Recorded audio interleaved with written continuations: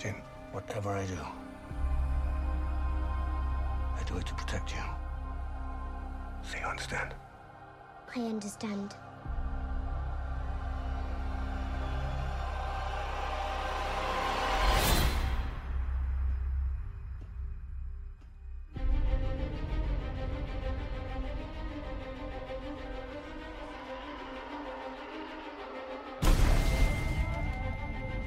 You want to get out of here?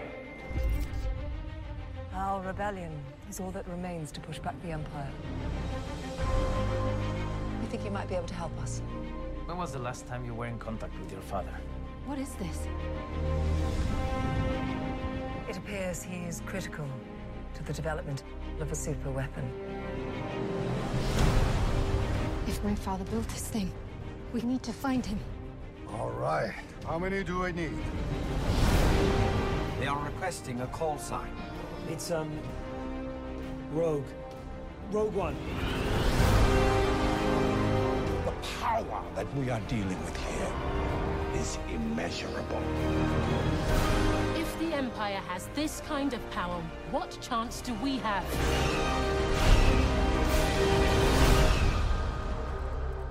We have hope. Rebellions are built on hope.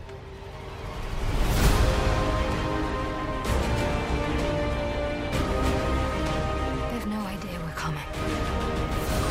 Take hold of this moment. The force is strong. Make 10 men feel like 100. We'll take the next chance. And the next. You're rebels, aren't you? Save the rebellion! Save the dream!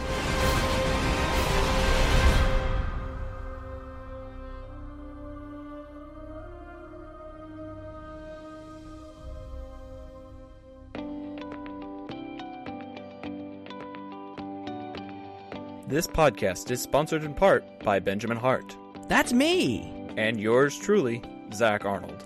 And by participation from listeners like you. So let's tune in to another episode of IPC. IPC. IPC. IPC. IPC. IPC. IPC. IPC. IPC. The Intergalactic Peace Coalition podcast. All the galaxies. All for you.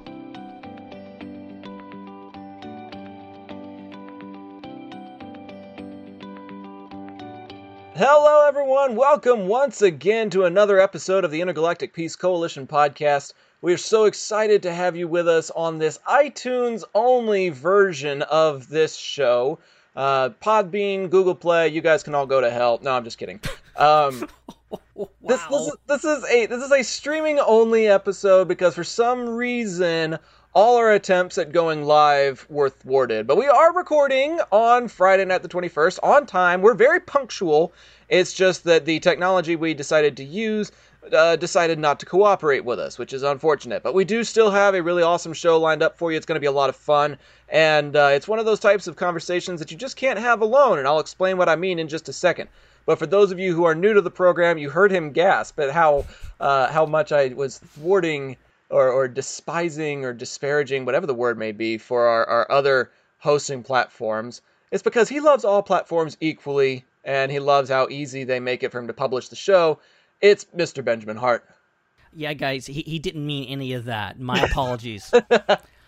No. Hey, guys. Yeah, channel 1138 is just not working this week, so apologies to everyone who was expecting this to be live, because that was in the past by the time you're hearing this. Yeah, we just think SW had to be on Facebook. This one, we couldn't even get Facebook to work for IPC, so we're just doing it old-fashioned podcasting style and just recording it and posting it, and so that's going to have to work for this week. But we'll try to be back next week. Fingers crossed. Tell Mixler to actually get their act together so we can actually go live again. But for right now, I think this will work.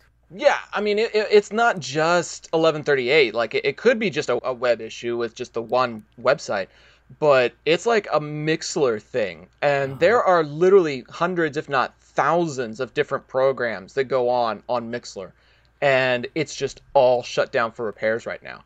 I've got some colleagues or some former colleagues who do baseball broadcasts here in the Dallas-Fort Worth area. And they use Mixlr to host their baseball radio broadcasts, and it was down.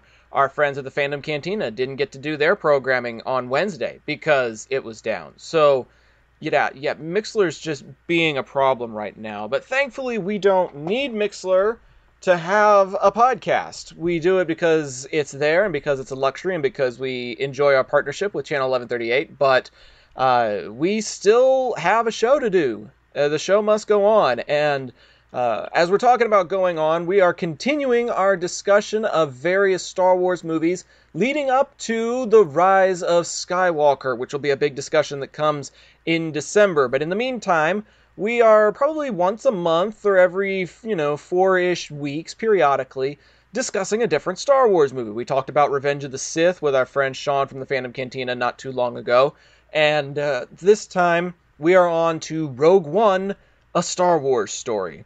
Which, should we have done Rogue One first, or should we have done Solo first? Technically speaking, we done goofed. You realize that? We goofed. I'm just now realizing it, but I don't really care because they're both standalone films, and we can do them in the order of when they were released instead of the order of where they fit in the timeline. It's our show, damn it. Who cares? Here's the deal. Here's our cheat. The prologue to Rogue One takes place before Solo. So that counts. Okay. Yeah, okay. You get out on a technicality with that one. Woo! Anybody else getting a reverb? That's fun. A little bit. We're still getting the kinks out of this thing. Yeah, we're using our backup plans, and backup plans can be a little funky sometimes, but we'll power through it. Something is going to get through, and something is going to line up, and something is going to produce a podcast episode for you guys tonight. So one way or another, it's happening. And to make it happen, we have called in for reinforcements. This is a fellow who's been with us pretty much since day one, I want to say. And he's been a contributor on the program. He's been a contributor on the patron system. He's been a contributor on Twitter, very active on social media, talking to us and telling people about us. We're very grateful to have him back on the show again. It's Mr. Joey Mays. Well, good evening, guys. Thanks for having me back. Looking forward to talking about the best Star Wars movie. Sorry, I shouldn't have gone there. That's a hot takes flying. Oh, man. Damn. Get out the matches because that take was hot. No, but you know me. I'm not controversial. I'm just joking around because it may be my favorite movie. But I know that favorite and best, much like you guys talked about last week, don't always mean the same thing. That's very true. That is very true, because there were some games in there that I gave honorable mention to that I guarantee are not some of the best games in existence out there. But we still had fun with it anyways, so we're going to have fun with this one tonight. And to get ready for this discussion, I actually went back and rewatched Rogue One on Blu-ray, on my high-def TV, and can I just say, it's probably one of the more visually spectacular movies I've ever seen, period. It's absolutely stunning. I mean, just as a film. I mean, you could watch it with the sound off and just be wowed by it. Like, it's that great. I believe it. And yet, it's well written enough that you could enjoy it even if you were visually impaired. One of the cool things that I got to experience not too long ago was, I want to say last week, I sat next to a gentleman who was visually impaired, and he got one of those adaptive headsets that will describe what's going on the screen so that you can hear the dialogue but also hear a description. And it was interesting to get that perspective because I'm like, what would a movie-going experience be like if you didn't have the ability to see what was going on the big screen? Could you still enjoy yourself? And based on the way that he laughed at the moments that were funny and the way that he provided commentary on the things that were worth commenting on, I think you can. And I think you can do that with Rogue One as well. So maybe we'll get to all that here in just a second. But we've got a couple of pieces of news to get out of the way before we do that. And they're Star Wars-related news. The first one regarding one Miss Carrie Russell saying that she cried when she read the script for The Rise of Skywalker. apparently, I mean, we're assuming it's because it was emotional and sad and all this kind of stuff. Hopefully she didn't cry because it was bad. Because it's pathetic. Let's not go there. But yeah, Right, so man. I read the things that they told me to say, and it was worse than when I was on Cinderelmo. It was so cheesy and corny. Bringing that back, I like it. Cinderelmo? What? Do you not remember that commentary we made a few weeks ago? Oh man, maybe I blanked on that. He tried, I forgot about lock these that things. away. Yeah, I'm just compartmentalized. You tuck that nugget away and just try and forget that it ever happened, because I'm sure that is not a high point on Kerry Russell's acting career. That just from the title sounds like a bad idea. So I don't know what. It's basically Cinderella with the roles reversed. Kerry Russell plays a princess and ends up falling in love with Elmo. This sounds like a sentence I needed in my life. You don't believe me? Just go do a quick Google image search of Cinderella. You mentioned it a couple episodes ago. I did that Google search and I saw it immediately. This exists. Oh my god. No. I think her look as Zori Bliss is much improved. No, absolutely. And hopefully her role is much better than the role that she got in that piece of work. I just Googled it and I just exited the screen. Nope. All aboard the nope train. That's a big tall glass of nope with a dash of nope and a hint of But Kerry Russell is in this movie. In The Rise of Skywalker. She's in Star Wars, finally. Hopefully she'll get a chance to take her mask off, but in the meantime, she looks pretty darn epic in that Zori Bliss costume. And, she's crying under it, apparently. So when I read the script he wrote, I cried. I mean, who knows what it'll turn out to be, and I hope it remains true to what he originally wanted. So when she took a look at the very first script, I guess that was enough to sell her on it. To actually be in Star Wars, which is cool. Have you guys heard the rumor that they're also trying to figure out how to get Keanu Reeves into the Star Wars universe? I did see that, yeah. They're trying to get him in Star Wars, and apparently Kevin Feige wants to put him in the MCU somewhere as well. Yeah, he keeps turning Kevin Feige down, but Kevin Feige's like pursuing Keanu Reeves now, so... That sounds like a Netflix sitcom waiting to happen. Like... Keanu Reeves just being a genuinely nice guy and doing nice things for people at the supermarket, and then like somewhere on the other end of the store, on the other end of the aisle, Kevin Feige just peeps his head around and is like, I'm gonna find you.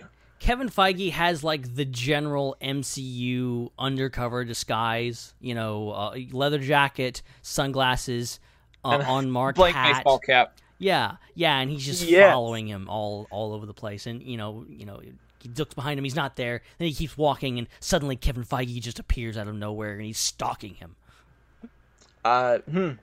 Yep. I'm not opposed to that. I think it'd be funny. Sounds like a pretty darn good movie. There are definitely worse shows on Netflix, I'll put it that way. I saw a show not too long ago about a man and his dog in New York called It's Bruno, and that's like an hour and a half of my life that I'm never going to get back. Oh god!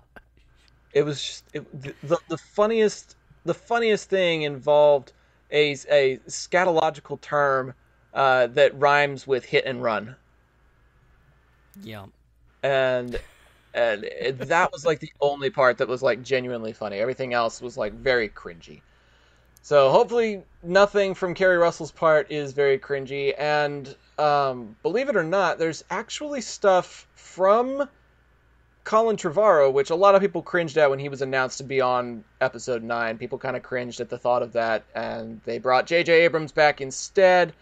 But some of Trevorrow's legacy still lives on in Galaxy's Edge, which is really interesting. The TIE Echelon, is that what it's called? Echelon, something along those lines. Echelon. The TIE Echelon in Galaxy's Edge, a life-size version of the ship, can be seen in the First Order-controlled market area of Batuu. So something that was designed by Colin Trevorrow's creative team actually made it into the Star Wars canon. Whether it makes it into Episode 9 itself still remains to be seen, but you definitely can see it when you go visit Galaxy's Edge, which is pretty cool. Yeah. Apparently, Trevorrow kind of explained, now that I guess he's no longer bound by any NDAs. He can kind of talk about this stuff. He's no longer employed by Lucasfilm, and he said that they designed this. That they were kind of working with Disney on designing this ship that would appear in Episode 9 and his version of Episode 9, and would be kind of a set piece at Galaxy's Edge, which is pretty cool. And now it's kind of up in the air as far as like if it'll even appear in Episode 9, because from what I've gleaned, it seems like J.J. Abrams kind of started from scratch with Chris Terrio on writing the new script, which has been filmed and now is being edited right now. So I doubt it, but who knows? Maybe they try to work it in. Either way, still, I think you'll see the design in other places, maybe Resistance, something like that. Just, be nice. It's a really cool design, for one. It's just this kind of drop ship thing that kind of looks like a cross between Vader's TIE Advanced and the Rogue One. Here we are talking about Rogue One, the landers they have in this movie. So, yeah, I think it's. I can't wait to see it for myself in person one of these days. That day is coming up sooner than we might think, my friend. Yeah. The countdown to the release of The Rise of Skywalker is now officially just what?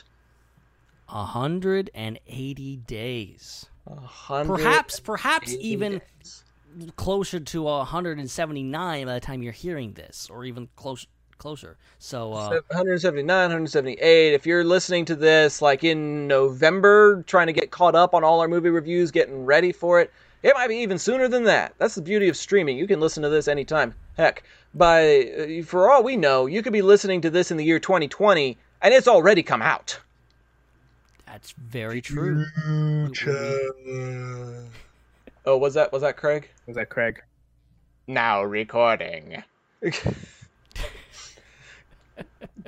Inside jokes, yay! Yeah, inside jokes for the win. Although, I think I have mentioned before that my favorite Craig is Craig Middlebrooks from Parks and Rec. Oh, really?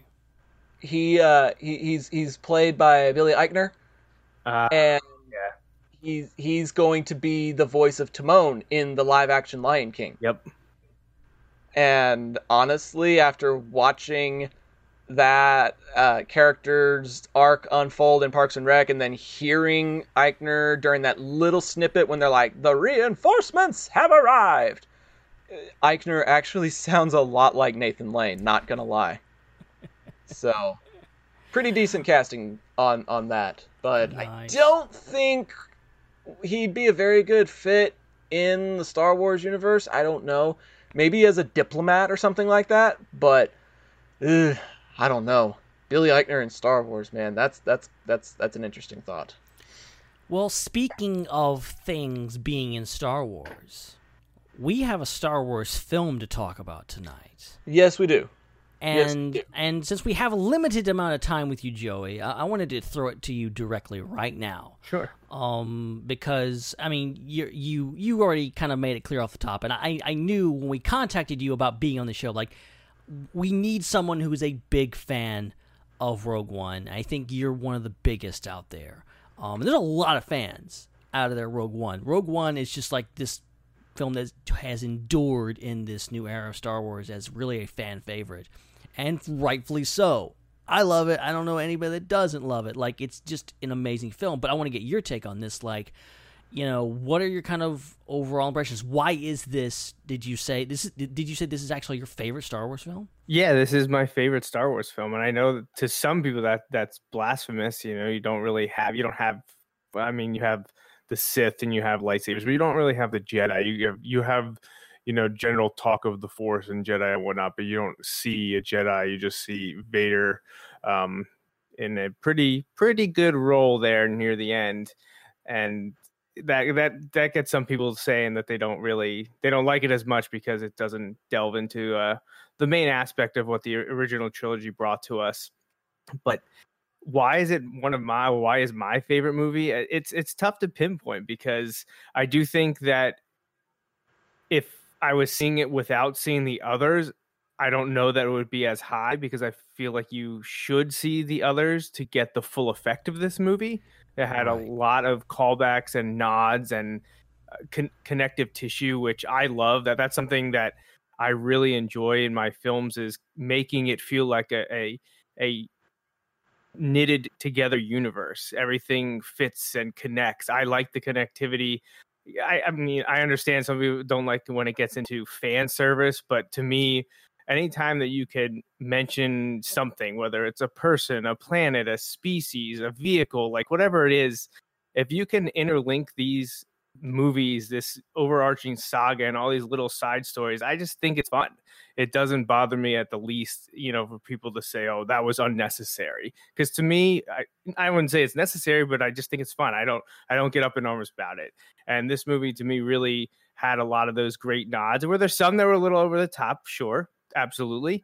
There's other things that I don't like about it either. Like I was actually, I guess against, I think it was Dominic that wanted a crawl entering, going into this movie, you guys talking about the build up to it in 2016. And I was like, no, I really don't think it needs a crawl. It shouldn't have a crawl. It's not part of the main saga. It should be different. But then when we got to the theater and I'm watching it, I'm like, yeah, they probably should have done a crawl. So, I mean, it's not perfect, but I don't know. It's so fun to me. And one of the biggest issues that people have with it is usually they go, besides the non-Jedi thing, lack of a lot of the Force, is they didn't think the characters were quite as developed, or there were either too many, or they didn't get enough time with them. That's the biggest thing. And I understand where people are coming from with that. And, it's a legitimate a point, but I really enjoyed all the characters. And I think the biggest thing for me is when a movie's over, if I want to know more about them, I think the writers did a good enough job. And I want to know more about these characters. And that's why I'm really happy. And I think Zach said last week he wasn't sure that we needed a Cassian Andor show. I'm super excited for a Cassian Andor show. And I would love to see K2 come back. Like, I'm excited for that show to come out, in year and a half, whenever it ends up coming out.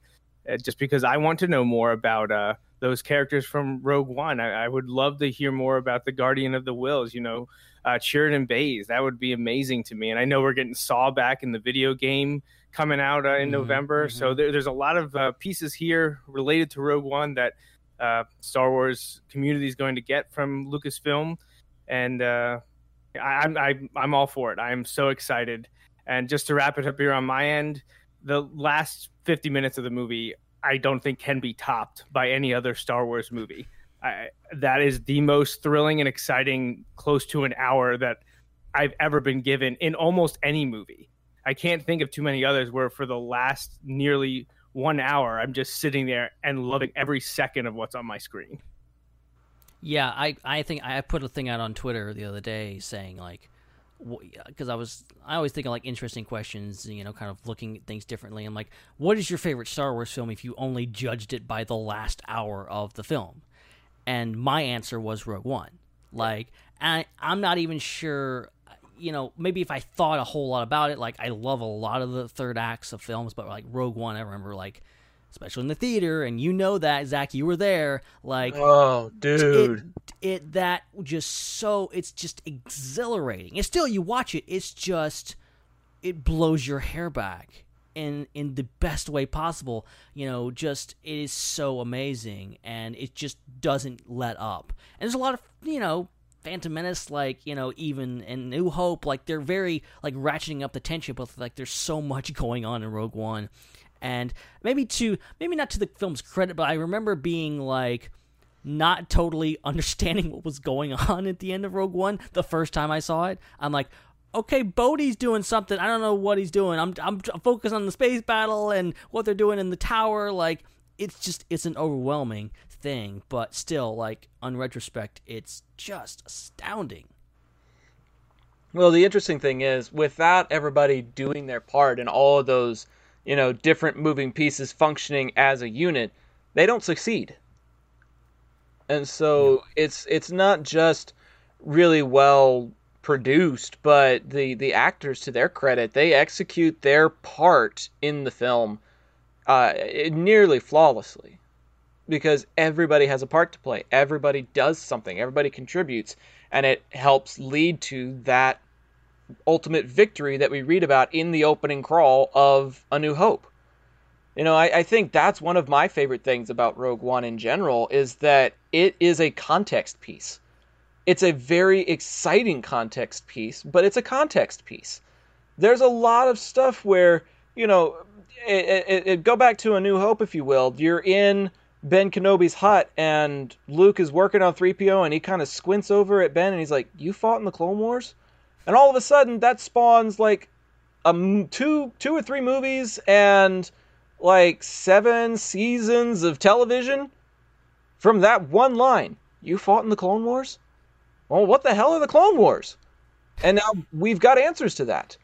But to now have the context from the opening crawl that says, you know, rebel forces have secured their first victory against the evil empire, that kind of thing.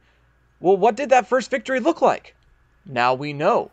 It was a victory, but it was a victory at great cost.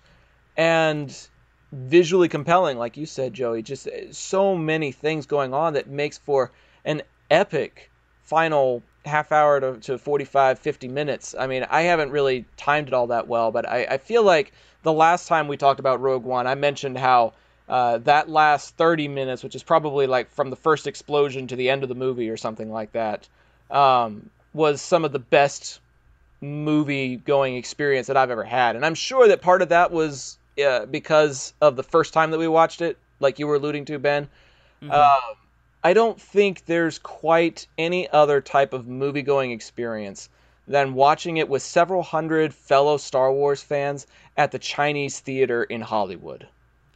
Mm-hmm. Yeah, you guys had quite the setting for your first viewing of this one. Man, I can only imagine if that setting had been duplicated for, you know, The Last Jedi, or if it had been duplicated for Solo or anything like that. Like, would my perspective on that movie be different? I don't know. Yeah. It's not that I dislike The Last Jedi. It's not that I dislike Solo. It's just that I guess everything has been enhanced for me a little bit because of that first impression that I got with Rogue One. Yeah, that audience, that setting really can make it or break it for you. You know, you could be on the ledge, but if you had a great movie going experience, it might make it, you know, you get that nostalgia when you look back on it. You just what a great, you know, how much fun was this? You know, everyone's cheering and laughing and standing up and clapping. And that's really, I think, the last theater experience I had like that may have been Rogue One, because that didn't happen when I saw Last Jedi. It didn't happen when I saw Solo. And, you know, looking back on it, Rogue One was the last time that the audience seemed really engaged. And I've seen all the Disney era Star Wars films I've seen at the, you know, the opening night, the fan event, whatever is the earliest showing, that's when I've been at. So it's not like I'm comparing, you know, the first weekend versus an opening. You know, they're all opening. They're literally the first show that I could see to the public. That's what I saw for all the Disney era Star Wars movies. And Force Awakens was off the hook. People were going nuts. Rogue One, same thing. But then Last Jedi and Solo, it wasn't like that. So it was very, very weird to me. So Rogue One, because I had that incredible theater experience, I'm sure that has something to do with it as well. And I think it absolutely has an impact on your enjoyment of a film. Like, I think a lot of times look at The Last Jedi. A lot of people have different opinions on this. That really doesn't matter. The fact is, like, that movie is, like, everybody knows, like, half their friends hated it and half their friends loved it. Like, that movie was truly divisive. But if you watched, like, the night the Twitter reviews came out, like, the night of the premiere, and, like, you have that 2.5 hour period where people are watching the movie, then they come back out and they start tweeting about it. And, like, it was overwhelmingly positive. Like, there was very few, like, you know, just, you know, tweets about, I didn't really care for it or whatever. Nothing like that. Yeah. Because I think it's in a theater full of really excited people that love this and they're cheering, all this kind of stuff, and it just makes it that much better. I would have loved to see The Last Jedi in a theater like the Chinese theater, or just with an excited crowd, and see if my opinion actually changed, you know, because I walked out of the theater going, I don't know how to feel about that. But with Rogue One, it was not that at all. It was just like, you know, and I'm sure anybody that went to any kind of opening thing got the similar thing, like, you know, Chinese theater, is kind of the top of the scale as far as like, being this huge theater that has thing. And I urge anybody, if you get a chance, go see a movie in that theater opening night. It's amazing. But like, just the littlest things, like Ponda Baba and Dr. Avazon, they show up, everybody cheers. When Gold Leader shows up, everybody cheers. Gold Leader got like, a huge reaction from my audience. There you go. And it's just like, this movie was made. I don't want to say this like it's condescending to other films. Like, it was really made for the fans in the sense that there's so much fan service. Some of it's, I would argue, some of it's not that great, but I think most of the fan service and people use that. That's not even that. That is not even. I don't even know. But, I mean, it was fine. I mean, look, it's like they just held on it for like 2 seconds. Like, it's fine. Like Ponda Baba and Dr. Avazon, I will argue all day that was a bad one. I'm not going to get into that tonight because I've made that point 1,000 times. But I agree.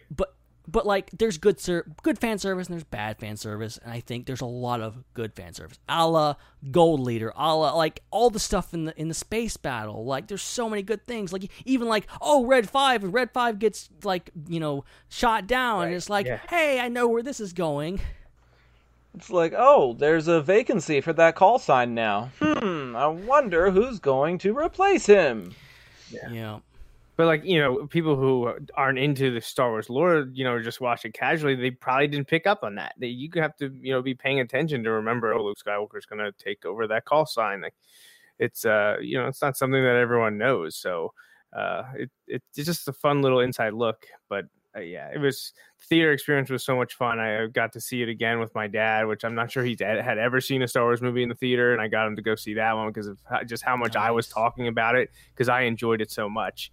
And you didn't even really talk, say anything about Krennic. Like, Ben Mendelsohn is amazing, and I thought Krennic was a great character addition to the universe. And well, I mean, you guys know me long enough now, especially my time on ConjaCast over the years, that if I can get soldiers, when Clone Wars, the Republic era with the clone troopers, and then here in the Imperial era, the Empire, just stormtroopers and AT-ATs and just all these great Imperial segments. That's my thing. So when I saw Rogue One in development, I remember when it was announced, and I just couldn't believe how they were describing what Rogue One was going to be. Now, I don't think we got exactly what they were saying at the time, they were talking about a mashup of like Saving Private Ryan and Black Hawk Down, which are two of my favorite modern war films.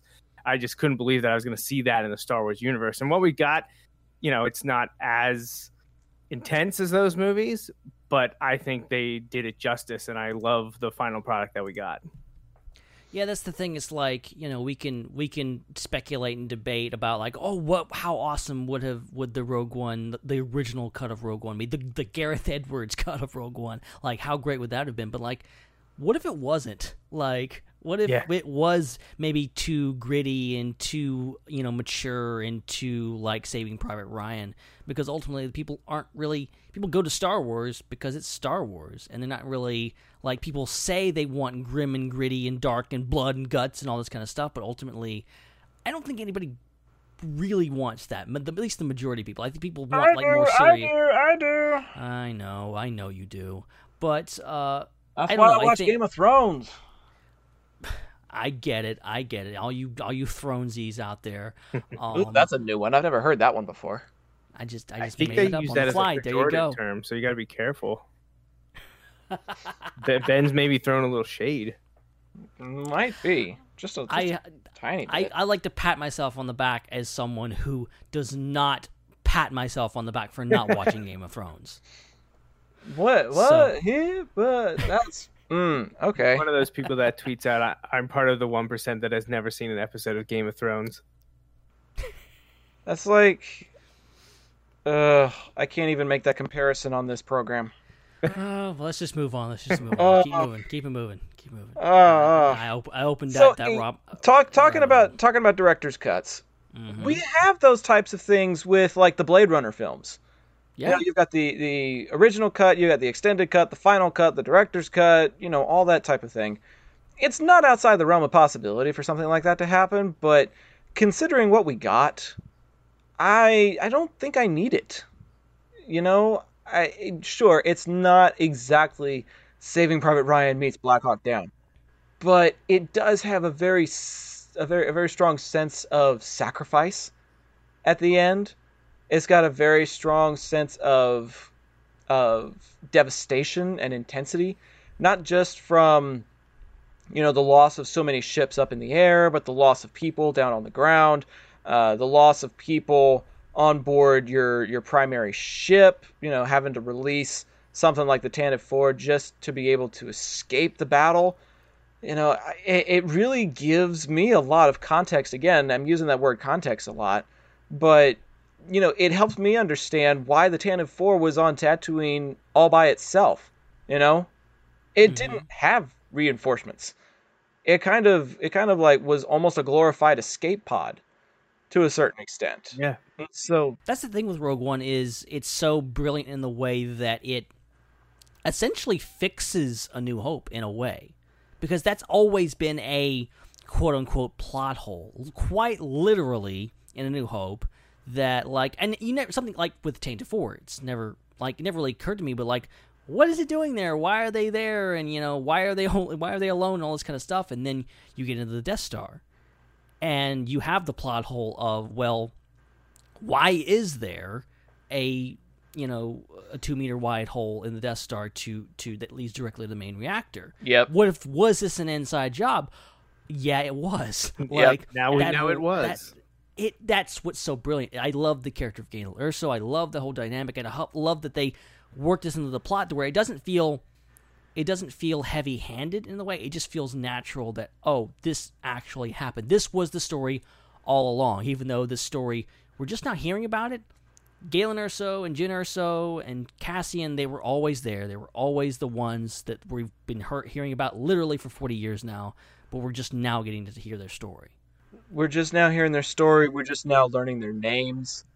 But they've been a part of the Rebel Alliance since, you know, the Rebel Alliance was a thing back in the 70s. And so, yes, it helps tell a bigger picture. And I love how much it expands on that bigger picture while simultaneously telling its own story. You know, Joey, I'm curious what your dad's thoughts were of it just as a movie. Do you recall what some of his thoughts were just coming out of the film, looking at it as its own independent piece of work? Because that's one thing that I've been curious about and haven't heard from a lot of people is, you know, what did you make of it just as a movie, not necessarily a Star Wars movie or the bigger picture, the bigger context? I think it's beautiful for all those reasons, but what about people who are just watching it to watch a movie? Yeah, I mean, he and I are usually pretty easy to please when it comes to movie experiences. We know what we like, so we don't usually go into anything outside of our comfort zone. This was maybe a little bit out there for him because it was a Star Wars movie and he's not a big Star Wars guy, but because of the angle that I was coming at, that I was like, it's as close to a war movie as you're going to get in this fictional universe. So I think you might enjoy it because he's big into those the war flicks, both old and new. And you know, he enjoyed it. You know, once I kind of explained to him and reminded him, and, you know, dusted off a little bit of the beginning of A New Hope, where we're heading, and a little bit of setup that I could give without, you know, not really much to give away. But you know, he was fine. He enjoyed it, and like I don't, you know, I don't get too caught up in the nitpicking of the movie dynamics, and he certainly doesn't. But I know that he enjoyed it because we've watched it since. So, and that's not something that I normally would get to say about a random movie that I get to go to see with my dad. And he's watched it again. So that's 2 thumbs up and approval from him. So I everyone that I've taken, everyone that I've gone with, you know, people that are big Star Wars fans, people that know a little bit of Star Wars fans, casual fans, everyone always says that they really enjoyed it. Not as much as me all the time, but they're not completely down on it like I know some are with a variety of other Star Wars entries in the series. And I think that's why Rogue One succeeds so well, and I think that's why it connects with people. I think ultimately, it's not perfect. There's some things in there that I think it would confuse the random viewer. But I think for the most part, it does do enough to stand on its own and tell its own story. And it's not it's not like, oh, this is a prequel, we got to be here, here, and here, we got to do all these things. It's about like telling this very personal family story with the backdrop of this giant Death Star, all these kind of stuff that is happening in the galaxy, that's ramping up. And like the real story is yet to begin, but yet we have this other story that is happening, and it's accessible. It's not just like, oh, you have to have seen. I think it enhances your experience if you've seen A New Hope or you've seen Star Wars, you've seen all the Star Wars films, and you know Star Wars. Like, it's going to enhance your experience. I don't think if you're going into this blind, maybe you've never seen Star Wars, I think you could still get something out of this movie. I think you could still take it as is, and that you really can't say the same for all Star Wars films. I don't think. I would argue that Rogue One is one of a few Star Wars films that could be a valid entry point into the saga for someone who's never seen Star Wars. I couldn't really disagree with that. I think I would go so further as to say that this movie might not even need to be called a Star Wars film. I know that there are big contextual things like the Death Star and the Jedi and their lore and their history, but the whole point of these outside the saga films is for them to stand on their own. And I think both Rogue One and Solo do that well in their own respective ways. But Rogue One more so, and not necessarily more so, just differently so, in the sense that it brings together an ensemble cast really effectively. And as you were mentioning just a minute ago, Joey, is the rewatchability. I believe this movie is the one that I have seen the most times in the theaters. Oh, nice. I distinctly remember the whole time I was in California, we watched it at least once a day, so it was like, Thursday and then Friday and then Saturday, and I think we caught another one on Sunday on the way out or something like that. Like, we saw it 4 times in 4 days or 5 times in 4 days or something like that. We probably saw it too many times, because I specifically remember an instance where we watched it, we went to like a 9 or 10 o'clock showing, and then we did a podcast afterward all night. Yep. I think Joey was a listener on that. I was. That's right. Yeah, because you guys were on the West Coast, and I was getting up for my early Saturday morning at work, and combined with the time difference, you guys were literally still doing your live show when I was getting up for work. It was kind of awesome, actually. Yeah. I think you had at one point mentioned that it was better than the local talk radio that you listened to. Which I don't know if I can confirm or deny that, but it was pretty fun thinking like, oh, we could be morning radio hosts someday. This just went from a late night talk show to an early morning talk show. Yeah. Well, that's the beauty of internet radio is, we had Dan Grievous on the show a few weeks ago talking Infinity War with us, or Endgame. Mm-hmm. And we were all kind of getting ready for bed, and he actually woke up early to be part of the program. Oh. He got up at like 5 a.m. Bulgarian time or something like that, and joined us at 6 or 6:30, something like that, so that he could be part of that Endgame discussion. I don't know about you, but I don't know if there is actually a program out there that I would make the sacrifice of getting up at 5 a.m. for in order to try and bring about a coherent conversation about any movie at 5 to 6 in the morning. That just does not happen. Sorry. No, thank you. We do these programs late at night for a reason. It's because we're night owls. I am not a morning person. I'm definitely not a morning podcaster. I'm just going to throw that out there. Yeah. No. It does not happen. You guys are like the exact opposite of me, because I'll wake up and I'll check my messages or whatever, like Ben and I talking about coming on the show tonight, and like I'm up and already at work, and it's like 6 o'clock here my time, and it's like, Ben, active 3 hours ago. I'm like, oh my god, I was asleep for like 6 hours already 3 hours ago. No, I can tell you I can't remember the last time I was awake at 6 a.m. I can't. And I do my best to avoid that at all costs. On both ends, getting up and getting to bed before then, and not getting up before then. Oh, me, oh my. Well, luckily we were able to get our timelines to converge for a little bit here during this discussion.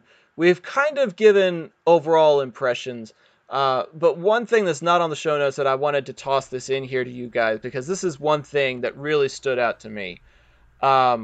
Favorite location, because we've got a lot of places that we visit in this movie. Everything from the internment camp that Jin is on, that's very rocky and desolate, to the Ring of Kafrene, to Edu, to Scarif, to Yavin. I mean, some places are familiar, Mustafar. Some places are just completely new to us. What did you guys make of the locations, and do you have a favorite? Yeah, that's a good question. I feel like my favorite is Scarif. Because of what we get to see there, and it seems like it would be a cool vacation spot. Maybe not the area that the Death Star attacked, but somewhere else on Scarif would be pretty sweet. Just looks amazing, because I think they filmed it in the Maldives, I believe. It's just really beautiful, so it just looks great. That was definitely my favorite. We got to see a lot take place there. All the other places, I enjoy them being added to the movie, but it's rainy and dark, or you only see it for a minute. There's not, and we've seen Yavin before, so Scare Force New was fun, and because of the third act taking place there, that is definitely the one that I enjoyed the most. Although the Ring of Kafrene is an interesting one. That was pretty cool. That was different. At least the approach was, the way it looks on approach is very cool. I too really love Scarif, but I'm gonna say I really, mainly because I've been petitioning for it to be in future films, and I'm gonna say Jeddah is my favorite location because it is. And I know it's like a desert environment, which is not totally original in Star Wars, and it's not overly interesting, but it's so much history there. And with the kyber crystals and the giant statues that were apparently once standing and now they're halfway in the sand, just fascinating stuff that I would love to see explored, both seeing in the past, in its prime, assuming maybe there was a Jedi temple there at one time, who knows, just some sacred Jedi place. And in the future, where it's this burnt up, planet with a hole in it. I would love to see more of Jeddah somewhere.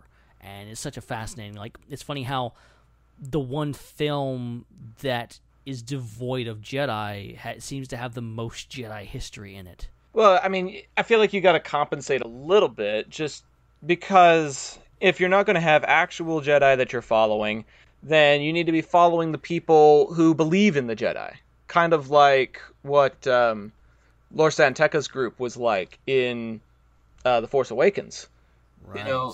They may or may not have ever actually seen a Jedi, but they still trust and believe in the Force. And you've got certain people that are very similar to that in Rogue One, where, Jediism is almost a religious belief than it is a way of life. Because the Jedi were so few to begin with, and then when they were exterminated in Order 66 and Operation Nightfall, they've become the stuff of lore over the last couple of decades. There's a whole new generation, Jin among them, who have absolutely never encountered a Jedi, don't know what one looks like or how they should behave, but still trusting in the Force that gives a Jedi his power. That's a very abstract concept to put your trust in, and yet people are still using that phrase and still putting their trust in something that they barely know. Yeah, and it's, I don't know, just that whole dynamic and the whole, just everything that's implied in Rogue One is what I would, there's just so much there you could just take off on that, and that's not considering Saw Gerrera and the Rebels, and there's so many different elements, so much stuff going on in thing, and that's that's a compliment to Rogue One itself. I think is that this film, it doesn't just introduce things. It's not this black and white thing. It totally just puts in this shades of gray with it's not just about like good and evil. It's talking about, the Jedi are gone now and the Sith are here, and then you have the rebellion, and it's not just the rebels are the good guys and the Empire is the bad guys. There's bad guys in the rebellion, and there's people like Cassian who are doing horrible things in the name of the rebellion. Like that whole dynamic, I think there's so much. Go ahead. No, I was just gonna say, yeah, he just like kills Tivik right there at the beginning. Yeah, it's just like, wow, okay, he's supposed to be a rebel. He's a good guy, right? That was the most shocking scene for me, at least early on. Was set the tone, man. It really set the tone, because you were introduced to in the trailers. It's like, oh, Cassian, he's going to be the straight-laced rebel guy, and Jin's going to be kind of this wild, maybe shady, criminal that they're trying to recruit. This is a rebellion, isn't it? I rebel. Yeah, exactly. But it totally turns out you're almost introduced to Jin is kind of more the seemingly good-hearted person, whereas Cassian's the one that has all this baggage that he's bringing into the situation, and just that whole dynamic between Jin and Cassian, and Cassian's character is easily one of my favorite characters of this new era. Period. Like, I'm with you.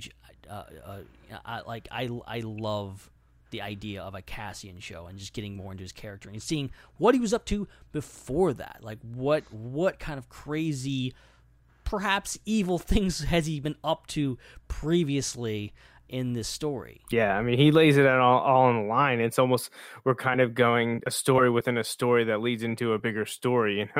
Rogue One takes part of the crawl from A New Hope, and now we're going to take him mentioning a few lines in Rogue One, and they're going to make a show about it. And he says that he's been in this since, 6? He's been doing this since he was 6. He's been in this fight since he was 6. Old. So there's a lot of opportunity there to show us. I'm sure they're not going to show a 6-year-old Cassian, but we're going to get to see Cassian and the rebels and in a different light, a different capacity that we haven't seen on in the animated show. And I'm very excited about that, especially because has it been confirmed that K2 is coming back? Like, it was alluded to. Did Alan Tudyk definitely say that? They did. Yeah, because they had a panel celebration, right? He had his panel. Actually, it was confirmed prior to Celebration elsewhere, and then Alan Tudyk kind of came on stage and alluded to it. And I know he had that joke about, they mashed up Rogue One and Firefly, which was amazing. That was amazing. That was... I love that moment because it was me and 1,000 other idiots in the theater when he says, "Oh, we got a clip," and I'm like, "Oh, they've got a clip. We're gonna see something." And no, it's this dumb, taking Wash's thing about curse your sudden but inevitable betrayal, but it's K2. Brilliant. That was perfect. It ties right into Alan Tudyk's personality and his portrayal of K2SO. And that's another thing that I love so much about the movie is I really liked the humor in Rogue One. Like, it was very heavy at times, the movie itself, but there was, some brevity and levity, and I thought the humor was well timed, and, K2SO leads the way there for sure. And just, man, some of the lines they gave him were great. I think most of the characters have kind of comedic moments. You get a lot of humor from Chirrut and between Chirrut and Baze. You get, and especially for reading Cassian and K2 and even Cassian and Jin. So I think Rogue One, in this era, and most of the humor in all the Star Wars films, I'm okay with. But I get where people are coming from when you're talking about some of the stuff in Last Jedi. I know it's not everyone's cup of tea, and comedy is very subjective. But I think Rogue One really kind of nailed it in regards to striking that line between making it so that, the stakes are high, it's a very serious, emotional film that, will make you cry, is really dramatic and is really tough, but also can make you laugh. I find that answer vague and convincing. That's hilarious. It gets a laugh every time you're in a theater watching this movie. So, Jin, I'll be there for you. Cassian said I had to. Yeah. Instantly classic lines. Instantly. Yeah. I just like right when they meet Baze and Chirrut, and K2's like, still one hostile. He thinks he just saved him, and then he points the gun at him. It's just The king. One hostile. Oh, good, yeah. That whole scene, you have like Chirrut Oh, kicking. When they put the headgear on Chirrut. Are you kidding me? I'm blind. I'm blind. Yeah. I love right before that when Chirrut gets done whooping the asses of all the stormtroopers, he sits down on one of the stormtroopers, one of the dead stormtroopers. This is just like Chirrut version of teabagging him. It's like, and stay down. The force did protect me. I protected you. Yeah. Oh yeah. It's gold. They're pretty much a married couple. They are pretty much like the best married couple ever. Yeah, well, and I know when we had the ConjaCast episode, the recap for Rogue One, you know, who's your favorite character? And I had a tough time picking, and I actually ended up picking Baze. I just really like Baze. I thought he was really fun, and I love the back and forth with Chirrut. But there's really no. I mean, I think the only character that I would have liked to get more out of all the new cast that we got, I think, was Bodhi. I didn't feel like I got enough of Bodhi, and especially for him to be the focal point, you know, like they're searching for him. I could have used more Bodhi. That's the one that I think I really would have liked to get to know more about. He's definitely the most underdeveloped, and I think for me, he's one of the most interesting ones in this movie.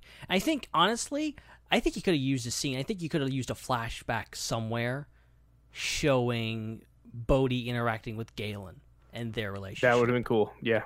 I think there's a bit of a missing piece there when you have Bodhi talking about having a relationship with Galen and the whole backstory of like Galen developing kind of this bond with Bodhi and convincing him to rebel against the Empire and, you know, do all this for him. And the fact that none of that's in the movie, I think, is kind of it's a bummer because I think, you know, Riz Ahmed is amazing. Galen, you know, Mads Mikkelsen is amazing. Like, having those two kind of play off each other, I think, would have added a lot more to both of their characters. I'm gonna make like one defense of Bodhi while we're on this subject, because I don't know if his character is gonna come back around in the discussion.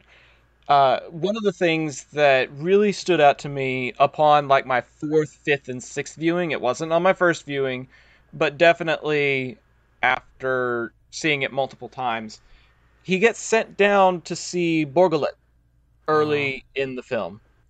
And as we've got the weird hentai tentacles wrapping around him kind of thing going on, we also hear from Saw Gerrera that an unfortunate side effect of being interrogated by Borgullet is that one tends to lose one's mind. He's kind of out of it for a little while, but then he kind of gets shook back into it. And for him to have that fortitude and resolve to go back to being himself, I think is a strong testament of his willpower and his character.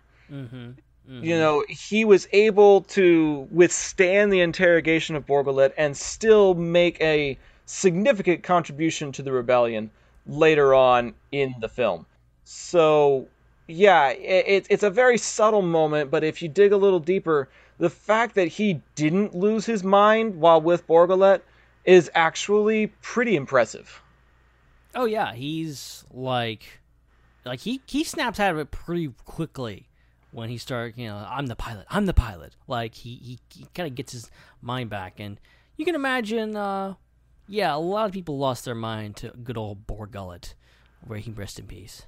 Yeah, it just shows that Bodhi's very mentally tough. He's a mentally strong person. It's I would have liked to see more, but I like Ben's suggestion of what they could have done to kind of link it in together. His conversation with Galen would have been kind of cool to have. That would have been a great addition. But you mentioned, we mentioned Saw Gerrera a few times, but we haven't talked about him a lot. He was an interesting character, the way they adapted him to this film role, years after his appearance in the Clone Wars. But that was what a great addition and common thread to link this bigger universe together. I remember when that announcement came out in the spring of 2016, they was kind of teased that something was going to be announced and that a character was returning, or a character was making the jump from the animated to the big screen, and everyone was wondering who was it going to be. And then they announced Saw Gerrera, and I think there was a large portion that people were like, who? Like, if you didn't see Clone Wars, you have no idea who they're talking about. Now He's going to make his appearance in a live action movie, in the first spin-off movie. But I love that. I think it's great. I can't say that the Saw Gerrera arc was my favorite in the Clone Wars, but I think it's with the way they portray him in the cartoon, it was a kind of a great move to put him in the film to lead this partisan group and kind of have a third faction in this big picture across the galaxy. And Forrest Whitaker, what a great name to have associated with a Star Wars film. Absolutely. And I think, I'll be honest, I was probably not a fan of the Onderon arc when it first came out with Saw Gerrera. I just was not into it for whatever reason. I had a couple of good episodes. For most of it, I kind of checked out for a while with those 4 episodes. But like, I still I love the fact that they picked up on that thread again, adding even more subtext to this film and saying, hey, there's rebels, there's Empire, and then there's other rebels that are basically terrorists, and they're doing kind of bad things, and the whole dynamic of the rebellion having to go in and get in touch with this other rebel sect that they aren't getting along with and almost getting killed, and it's thing. And Saw Gerrera as a character is just fascinating, and the fact that now he's been in Clone Wars, he's been in the films, now he's moved on to Rebels, and he's going to be in Jedi Fallen Order. Like, that character has been everywhere. He's like one of the few characters that links everything together, really. Forrest Whitaker is amazing. I like that he keeps coming back to do his voice. That's even better. I love that cohesion. Yeah. I'll say, Forrest Whitaker is great in this movie. He's really, really great. He is weird AF. Yes. Absolutely, I completely agree. I know that's what it's supposed to be, but it just his whole thing with him, just staring at Bodhi in that first scene. He's like, Bogalit. And I was like, the first time I watched it, what is happening? What are you doing? This is weird. Yeah, I mean, I can't say that he was one of my favorite characters, but I do enjoy that he's present there. It was an interesting way to portray him, but he's like a lot of soldiers.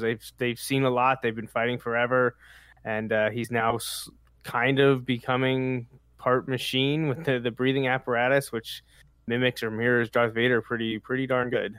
He's a very compelling character, but I know that you're getting kind of crunched for time, Joey. So, who was your favorite character? Yeah, I mean, I mentioned Baze when I did this, about 3 years ago, talking about it after it first came out, and it's really tough to narrow it down in that main group. Probably human character wise, I probably would shift that and say, after rewatching it so many times the last 3 years or so, I think Cassian, and it probably helps that I know that I'm going to get more from him. So going back through the film now, I'm kind of paying attention a little bit to see where maybe they could take the new show, and his partnership with K2SO, that has a lot to do with it, because the two of them together, I almost see them as a package deal, almost kind of like Baze and Chirrut. They got Cassian and K2, and they really hammer it home for me throughout the movie, that I think they're incredibly, like you just said, compelling, and I think that's what Cassian is to me. But I really do enjoy all the new additions. I don't think any of them were unnecessary. I think they all play their part. I would love to have gotten more from some of them, but there's no one that I think I would ever erase or forget about. They're all so good, and I'll go with Cassian this time around. Well, this movie definitely grows on you. The more you watch it, the more you come to experience it, the more you come to appreciate it. And I think one thing that I've really grown to appreciate, and I don't know if this is something that we want to dive too deep into or we just want to make casual mention of, but I was a really, really big fan of Michael Giacchino's score of this film. Yes, sir. It was super last minute from the stories that I've heard, the interviews that I've heard from him. He was getting ready to go on a vacation with his wife, and he gets this phone call, and he's like, "Honey, put that bikini away. Star Wars needs me." It was one of those weird sequences where you're like, this is a once in a lifetime opportunity, and I just cannot pass this up.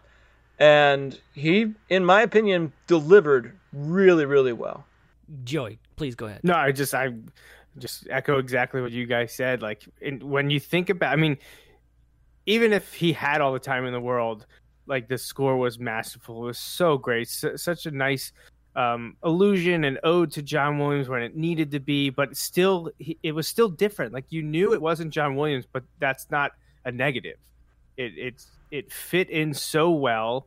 It brought back the Empire feel, the Rebel feel when they needed it, and it just fits together so seamlessly. It doesn't miss a beat, and then when you know, oh, he did this in like 6 weeks, it just kind of takes it over the top. And I really hope he gets another opportunity.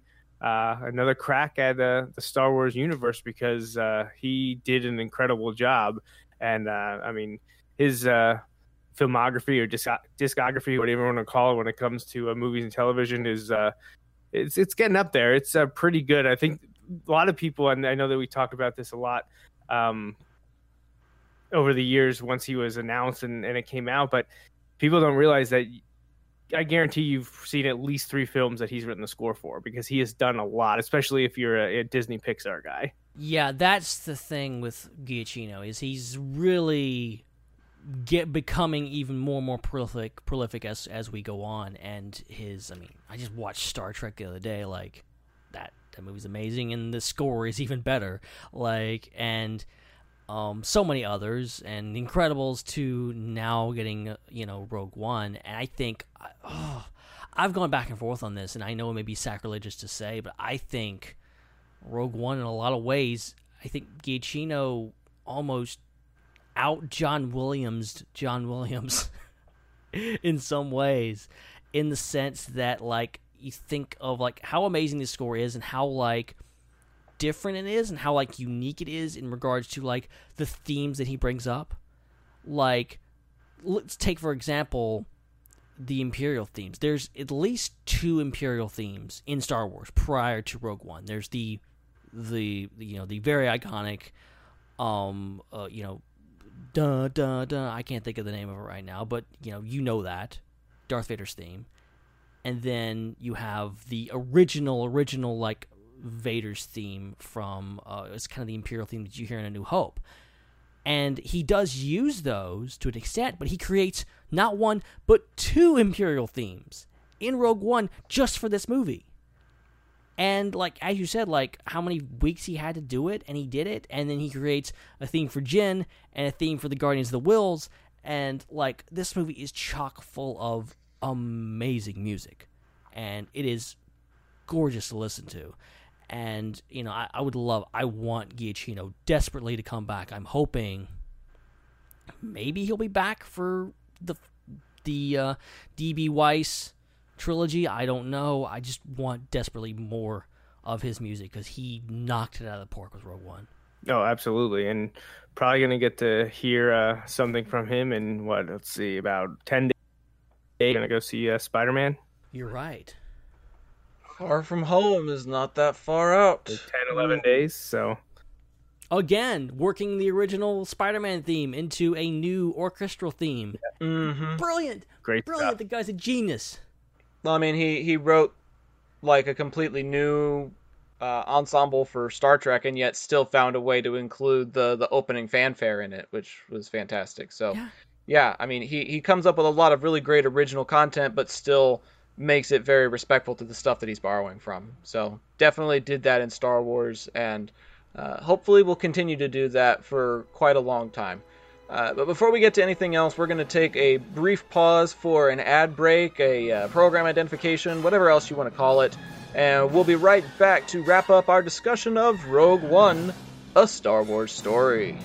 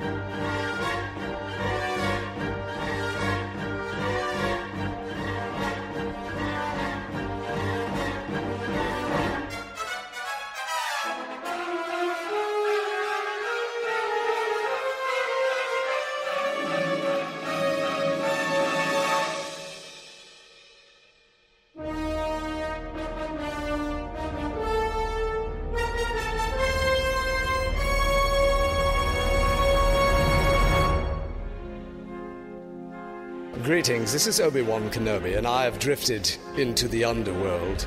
The Star Wars underworld. I have a bad feeling about this.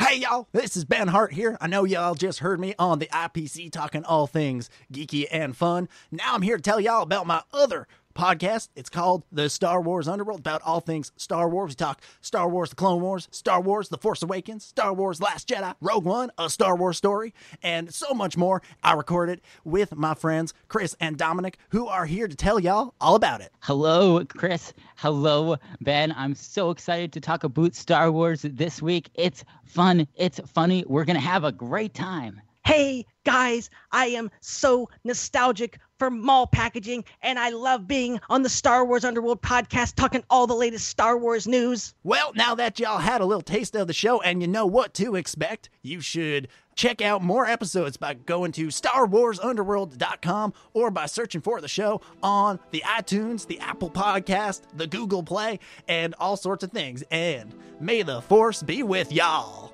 It's a wrap, eh?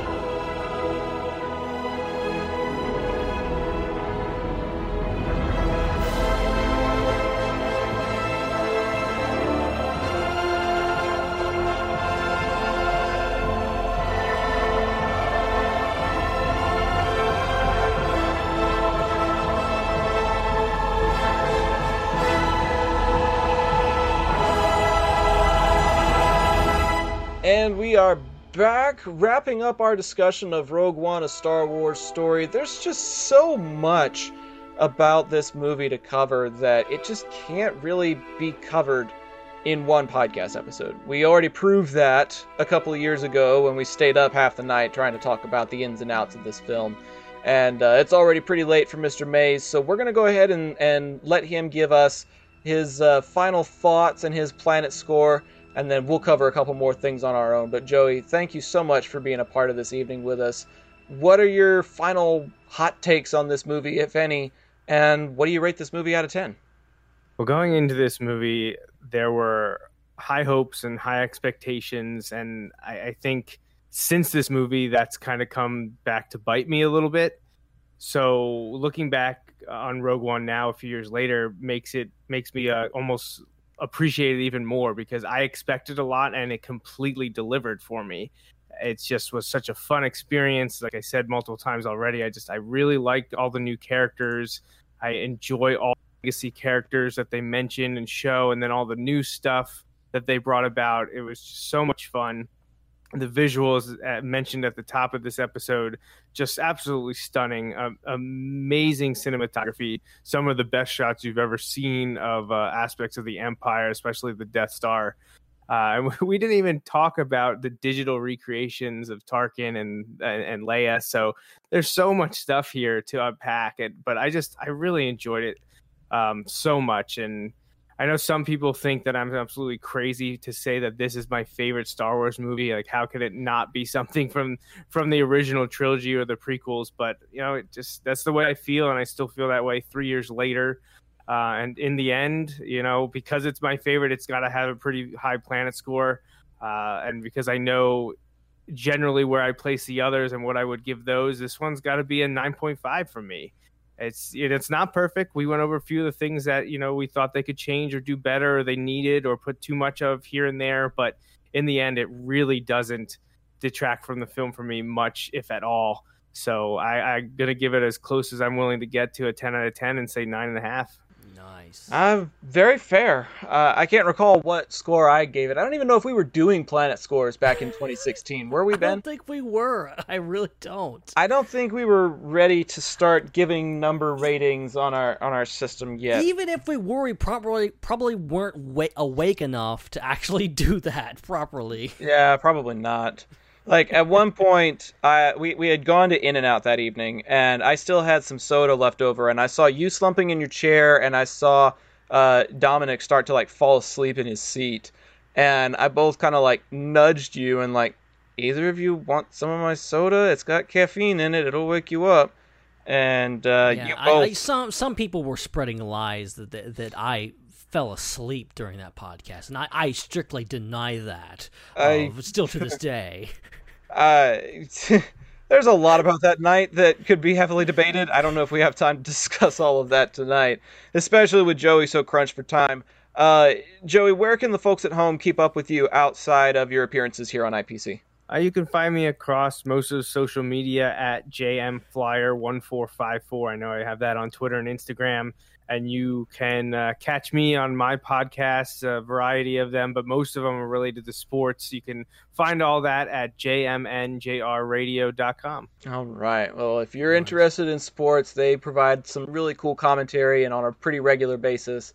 I've had the pleasure of tuning in and contributing a couple of times myself, which is always a good time. So, Joey, thanks for being a part of this episode and just being a part of IPC in general. We very much value and appreciate you, and hope to have you back on sometime real soon. Oh yeah, thank you guys.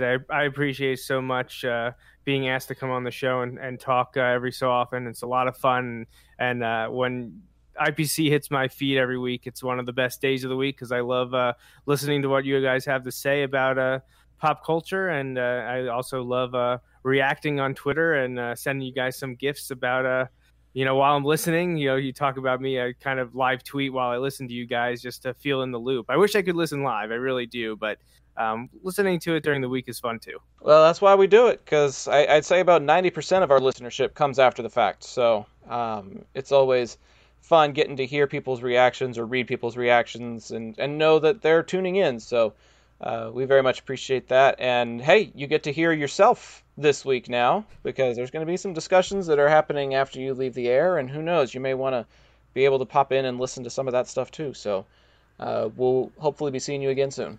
Absolutely. Looking forward to it. Thanks, guys. Thanks, Joey. That is IPC patron Mr. Joey Mays. He is also a contributor along with Jake Damon, Rachel Perry, Dan Grievous, and Parker Ott. If you're interested in becoming a patron and having guest appearances on the shows and regular shout-outs like we do all the time, then be sure to check us out at ipcpodcast.podbean, pod as in podcast, bean as in green bean, ipcpodcast.podbean.com. You can find a patron button there, and you can find all the details about the stuff that we're doing. It's actually kind of in the recalibration and vision casting process. We're looking at doing some new and improved things. Hopefully have that out by episode 250 or 300 or 350. Who knows? We'll have it out eventually. But, somewhere in that really short timeline there. Somewhere in that region. It's up in the air. We'll figure it out. But be sure to go check that out if you're interested in being a regular contributor to what we do here on the IPC podcast. Absolutely. So what else we got to talk about on this movie before we can wrap this up? Oh, man, we've got a lot of things that we could potentially talk about. Joey gave us a couple of options. Let's go ahead and do the topic of the CGI recreation of a couple of iconic characters and the way that they were presented. First of all, Tarkin, and then the very, very brief but hopeful cameo of one Princess Leia. We talked about this a few years ago. If you guys really want to dig deep into our archives and try and find our commentaries from 2016, you can do that. But let's just rehash it. What did you make of them using CGI recreations for these iconic characters? I understand why they did it. I really do. And I think for the most part they worked. I think there's a certain part of it that people are never going to get past, and there's a certain part of it that, you know, maybe still bothers me a little bit. I still say that Tarkin is about 98% there. I think Tarkin is really well done. I think considering they're not just creating a character, they're trying to match another actor's performance that's been dead for many years. And I think, you know, they were kind of pushed into, like, you can't really recast because it's so close to A New Hope, like literally days away. And I think they did really well. I think Leia is not aged a whole lot well, especially since I saw that deep fake that some fan did that was like way better. That kind of ruined me on that. I still think for just one quick scene, I think was great. I think both of them, you know, they've still got a long way to go, but I think it's still amazing that they were able to do that, and like they were able to pull off. And Tarkin, I think he gets better as the movie goes on, and it may be because that, you know, simply because you're getting more used to how he looks. But I think his first scene is kind of weird, and every subsequent scene looks better. I think by the end of it, he's really well done. I think you're really buying into it. At least I am. I mean, I bought into it, but I think the thing that I was most upset by was the fact that our friend Steven Stanton wasn't involved in his character at all. I can hear you. I hear you there. Even though he voiced Tarkin in both the Clone Wars and Rebels. Like, nothing against the people that brought Tarkin to life, but Steven Stanton is just too good a talent to pass up on that, and he proved himself as the voice of Admiral Raddus. You know, that was another really cool thing, was getting to hang out with Steven in the courtyard before the movie started, and we were like poking and prodding and trying to get him to talk a little bit, and he's like, "You'll recognize him. It's not a cameo." And we're like, "Yeah, sure. Okay, Steven, whatever."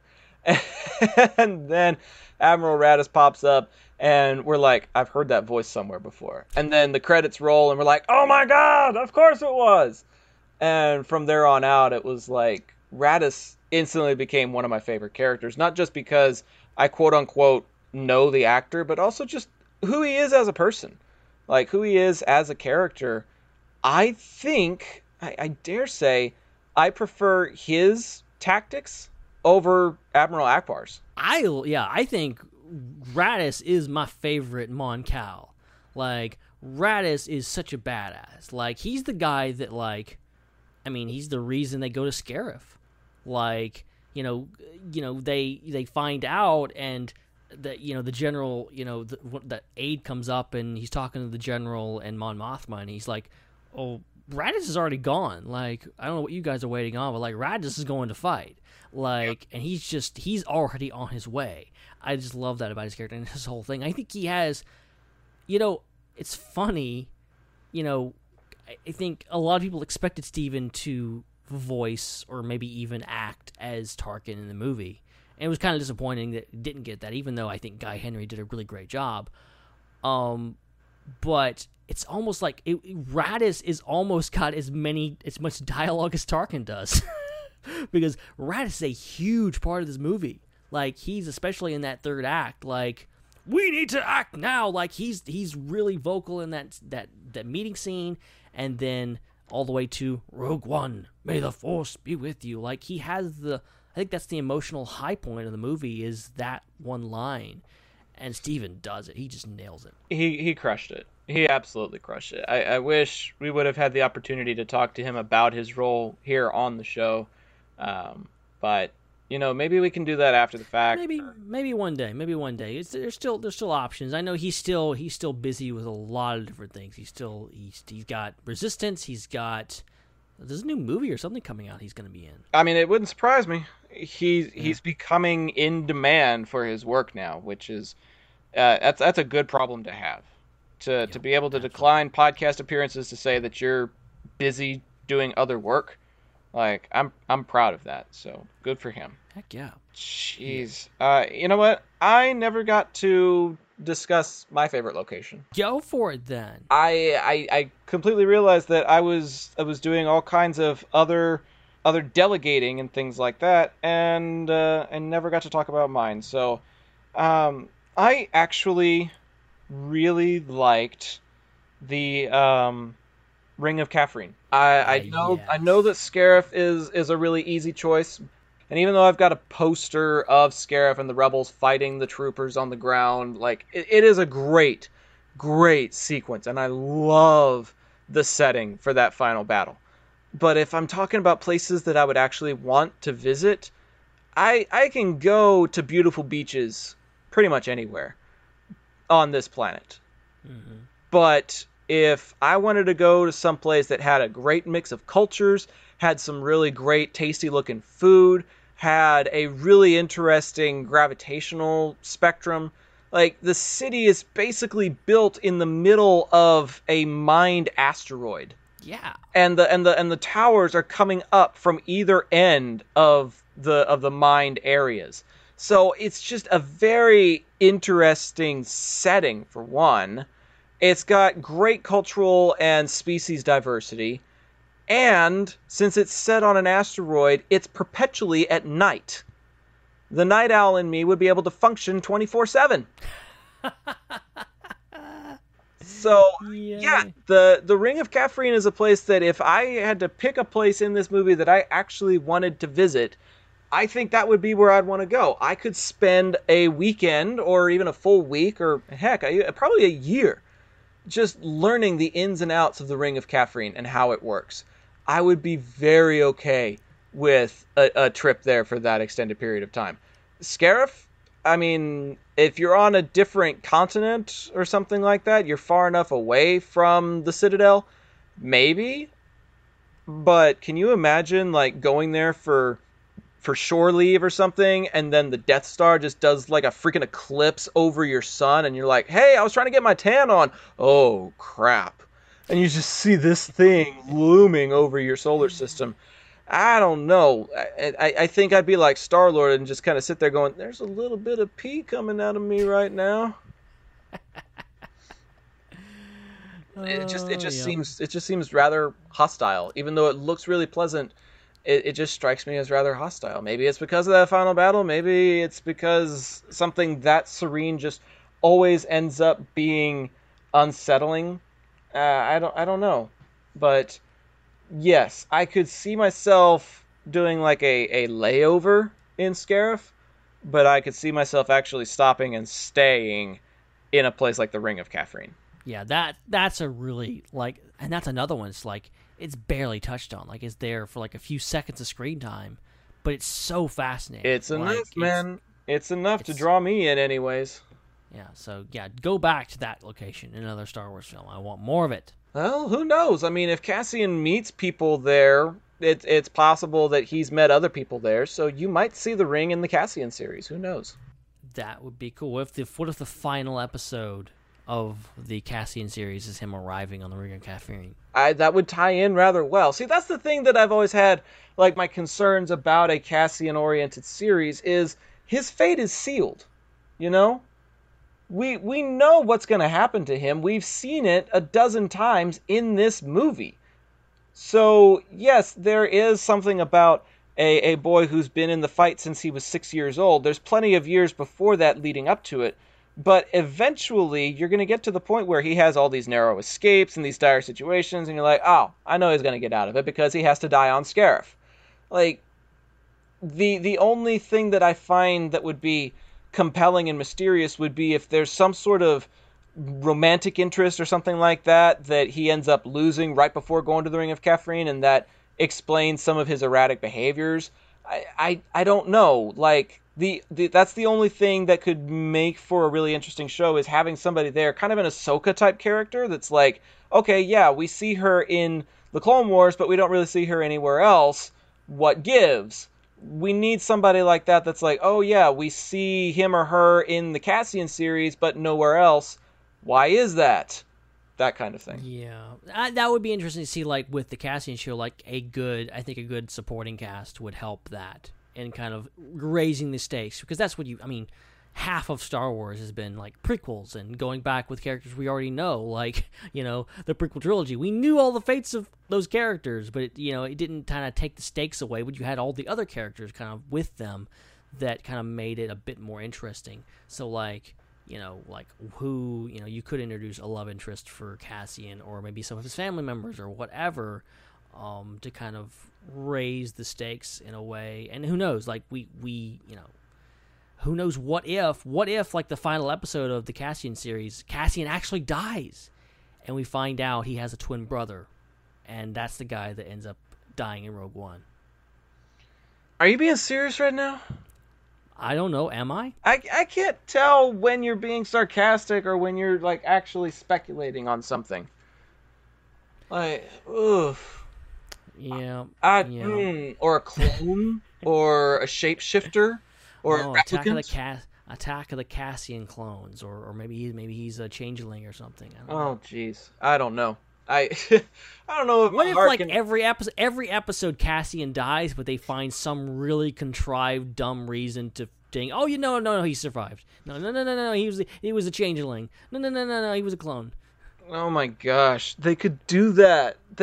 Don't give them ideas. They could actually do that. The idea's out there now. It could happen. It would be like Deadpool. Like, Deadpool's trying to find all these different ways to die, and he just keeps coming back to life. And it's like, we can't get rid of this dude.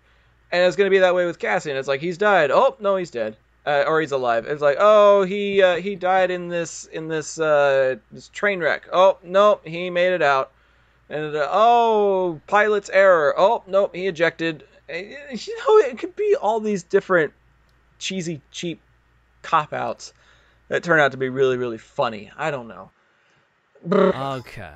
All right. Okay, so before we jump into final thoughts really quick, I think we'll tackle one last question, and when we haven't really dived into too much, and I want to ask you first. Okay. What is your favorite single moment from Rogue One? Oh, man. How long can that moment be? Can it be about 2 hours long? I mean, not possible. I don't know if there's been an exact, like, definition of what a moment is. So, knock yourself out. Oh man, this is really tough. I like the moment between where it says Rogue One and when it goes to the end credits. Yeah, that would be my first choice, honestly. But I think if I had to pick, it would be the scene where Saw's rebels mount an incursion in Jeddah City. Mm-hmm. Because it shows just how extreme of an extremist he really is. Like, he's not trying to engage in regular warfare. He's committing acts of sabotage in the city where innocents could get hurt. That little girl that's crying that Jin has to go save, if Jin isn't there to save her, that little girl probably dies. And it's Saw's fault. So, that incursion, that explosion, that choice that they have to make to save the little girl, to shoot down the sniper, the intervening of Chirrut and Baze to help them out of their situation, and quite possibly one of my favorite moments in the whole movie, where K2 shows up and he's right behind another reprogrammed Imperial droid. And Jin shoots down the other droid, and then he looks at it, and you could tell that he's wide-eyed. He's a droid, but you know that he's wide-eyed. And he looks at his fallen brother, and he looks at Jin and goes, "Did you know that wasn't me?" And she's like, yeah, of course. And then he, like, talks about how bored he was, and he's like, awful lot of explosions for two people trying to blend in. And just casually tosses a grenade behind him and kills two troopers. Like, K2SO is a badass, dude. He is a certified badass. He is so great. You know what? My favorite moment, I'm going to tie it right in with yours, is a scene that happens right after that. The slap? Where? The slap. Slap. because it's not only a funny scene, it's when you realize that it was improvised by Alan Tudyk. I saw that. If you actually watch Diego Luna's face, he's cracking up, laughing. He's covering his face to keep from doing. And they left that cut in. They left it in. Alan Tudyk just did it, and it cracks Diego Luna up, and he covers his face. And they're like, "Oh, that's a good take. Just leave it in there." So I mean, there's literally a scene where an actor like breaks character, and it's still there. Well, I mean, he didn't necessarily break character though, because that's right along the lines of something you would expect from K2SO. And Alan Tudyk's improvisation actually ended up making it into the final cut. Like, that's just hilarious because, and he's got his hand over his face and could make it look like he's reeling from the smack. But you can see that he's, like, looking up at Alan and, like, cracking up. He's, like, laughing at what he just did. And he's like, and there's a fresh one if you mouth off again. Like, oh, my gosh, that is so and there's funny. There's a really sweet moment after that, after Chirrut comes and saves them, where K2 just casually says, "Oh, sorry about the slap." And he's like, I think he legitimately felt bad about doing that. He's like, no, I had to stay in character as this, ruthless Imperial droid, but I really didn't want to do it. I'm sorry, Cassian. Well, at first he plays the role of incompetent Imperial droid. He's like, where are you taking these prisoners? These are prisoners. Like, that's a Siri type of response, you know? Where are you taking these prisoners? These are prisoners. Yes, I know. Where are you taking them? I'm taking them to imprison them in prison. Oh my gosh, dude. I forgot how many laughs this movie had. And a lot of them came from K2SO, a lot of them came from Chirrut and Baze, but a lot of them were also sarcasm. And then I think one of the greatest laughs that I had the whole movie, I rewatched it last night as quote-unquote homework, if you will. And I think one of my favorite funny moments was something that I don't think was meant to be funny, but just more witty, was Vader's force choking of Director Krennic. And he's down on all fours, and Vader just very nonchalantly turns to reveal that he's choking him. And then, with a voice as James Earl Jones could only provide, says, "Be careful not to choke on your aspirations, Director." Like, it's wordplay, but it's also a threat, and it's also witty, but it's also Darth Vader being intimidating. Like, the writing of this movie was near flawless. It's so, just like from Jin to Cassian to using these classic characters like Vader, it, like, that be careful not to choke on your aspirations is, like, so Vader. Oh, absolutely. It's so, like, I think a few people actually had problems with it, but, like, I don't. I think it's perfect. I think it perfectly fits Vader. Like, of course you would say something like this, because, you know what? If you think of it in the context of, would Anakin Skywalker say that? Yes, he would. Oh, hell yeah. Something as exactly what Anakin would say in that situation, and they're basically the same character, so, it just makes sense. Well, and then if you think about something like Return of the Jedi, he makes it to Death Star 2, and Moff Jerjerrod is like, we'll double our efforts. And Vader's like, I hope so, Commander, for your sake. The Emperor is not as forgiving as I am. And it's like, holy crap, dude, you only forgive people after you kill them. So you're implying that the Emperor will just kill you and won't forgive you. Like, oh my gosh, that type of wordplay and clever writing has absolutely existed in Vader's character since the beginning. Yeah, it's so great. It matches perfectly, and that's what Rogue One does perfectly, is that it just matches it. You can play, and I've done this, I highly recommend it. You can play Rogue One and then play A New Hope immediately afterwards. It fits so well. Does it really? It's so perfect. Like, it's just going into, you seeing, you're in the halls of the Tantive 4, and the next thing you know, there's Princess Leia, and there's all these droids, and it's like, wow, like, it just, like, they did such a good job of linking those two films to where you're watching, completely different characters, but essentially the same story playing out. So, let me ask you this then. And I don't know if this is a fair comparison to make. It's probably not. But this is the first incident, or the first instance, I don't know if you can call it an incident, the first instance where one movie drops off and another movie picks up directly after it. Right. People praise the bridge between Rogue One and A New Hope, and yet the bridge between The Force Awakens and The Last Jedi gets put under a stronger microscope, if you will. Why do you think that is?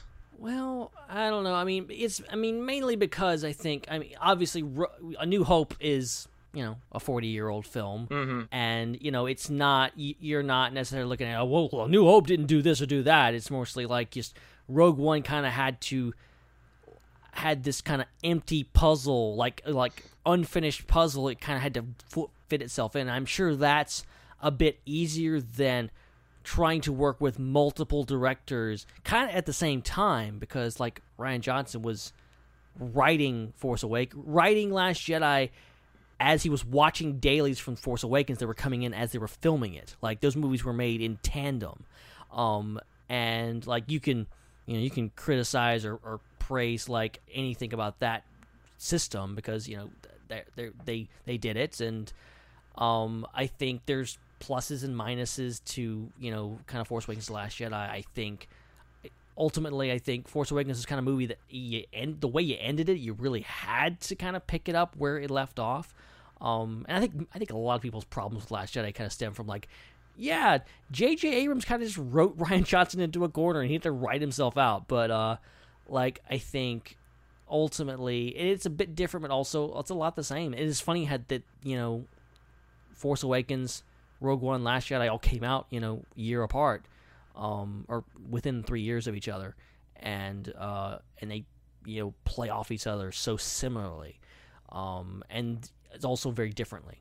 Yeah, I think the precedent that gets set for building off of something from the 70s is very different from the precedent of building something that has been established just a couple of years prior. You have a more beloved story that you're doing some fan servicing to. You have a bit of a tighter box that you have to work with. I think Edwards knew what he had to work with, and he made it work to his advantage really well. Rian Johnson had a bigger box to work with, and he was able to think outside that box. Mm-hmm. And because he had so much more to work with, picking up from where The Force Awakens left off was only a small part of the story that he was telling. He had a much, much bigger story that he was trying to bring into play here, and it just happened to coincide with the finish of The Force Awakens. Extrapolating on the box analogy, like, Rogue One had to work itself into a teeny tiny box. It had to kind of funnel its story into this one area, whereas Last Jedi was coming out of the box. That It was Force Awakens kind of whittles it down to, okay, you're left with the story ends and Luke's there, and now you have to take that and run with it and do what you want with it. So it's a completely different kind of, like, almost an opposite kind of way how the story kind of deals with itself. Yep, fair point. Very fair point. Geez, still so much to talk about here. Let's talk about some of the characters. We're not going to do favorite character just yet, because there's a few characters worth expanding upon. Let's start with the obvious, Director Krennic. Mm-hmm. Ben Mendelsohn, we've seen him in different various roles over the last few years, and he's just proven himself time and again. But seeing the way that he carries himself in front of Tarkin, in front of in front of his underlings, in front of Galen, he's got a lot of different things going on, and yet Mendelsohn makes him into a very complete character. Oh yeah, I love Krennic is one of my favorite characters, like one of my favorite villains, because he's just this guy that's, he's kind of straight-laced, but he's also unhinged at times, and he's got a temper, and he's not this like withdrawn Imperial officer. He really like lets his emotions fly at times, and he's just so entertaining. And Ben Mendelsohn is a badass. Oh, what did you make of him being very ambitious and even rambunctious in front of Tarkin, and yet very submissive to Vader? Like, it's almost like the reverse in A New Hope, because some of the commanding officers on board the Death Star, one Moff in particular, kind of mocks Vader to a certain degree. Don't try to frighten us with your sorcerer's ways, Lord Vader. But listen to Tarkin very intently. So what is Krennic's dynamic with those two characters, that he's, very, very quiet amongst Vader, but is willing to yell at Tarkin? Yeah, that is an interesting dynamic, that, like, Vader's just kind of looked at as like a fellow coworker in A New Hope, like, and even Vader is kind of bowing down to Tarkin, but like Krennic doesn't seem to care about Tarkin. Like, he has had it with Tarkin, and he's not afraid of him. But he meets him on Mustafar, and I guess like it's more of the environment. Like, going to Mustafar is pretty intimidating, and then you see Vader come out of the fog. I can imagine that's kind of a scary incident. But, maybe it's just the fact that, those guys in the conference room, maybe they've never really been around Vader, or they don't know who he is, whereas maybe Krennic is smarter than they are and understands kind of what he's capable of and why he very much respects Vader. And he gets a very, just as Mahdi gets, he gets a demonstration of Vader's power around his throat. Yeah. That's very true. Very, very fair point. It's really interesting how he can be like that, but then can also be somebody that just executes scientists on a landing platform as well. Right. He's very cunning, and he's very like kind of acts like he's trying to be your friend, and then will ruthlessly like murder a bunch of people, no problems. That was actually one of the more intimidating scenes for me, because he kind of set the tone a little bit with Lyra's death in the prologue, but to show that he's capable of that on a regular basis, that it's not something that he's afraid to do, even at the expense of all those top minds that have been working on the Death Star, it was a pretty big moment, because you're seeing all these people gunned down, and Jyn's got this fear that her father must be next.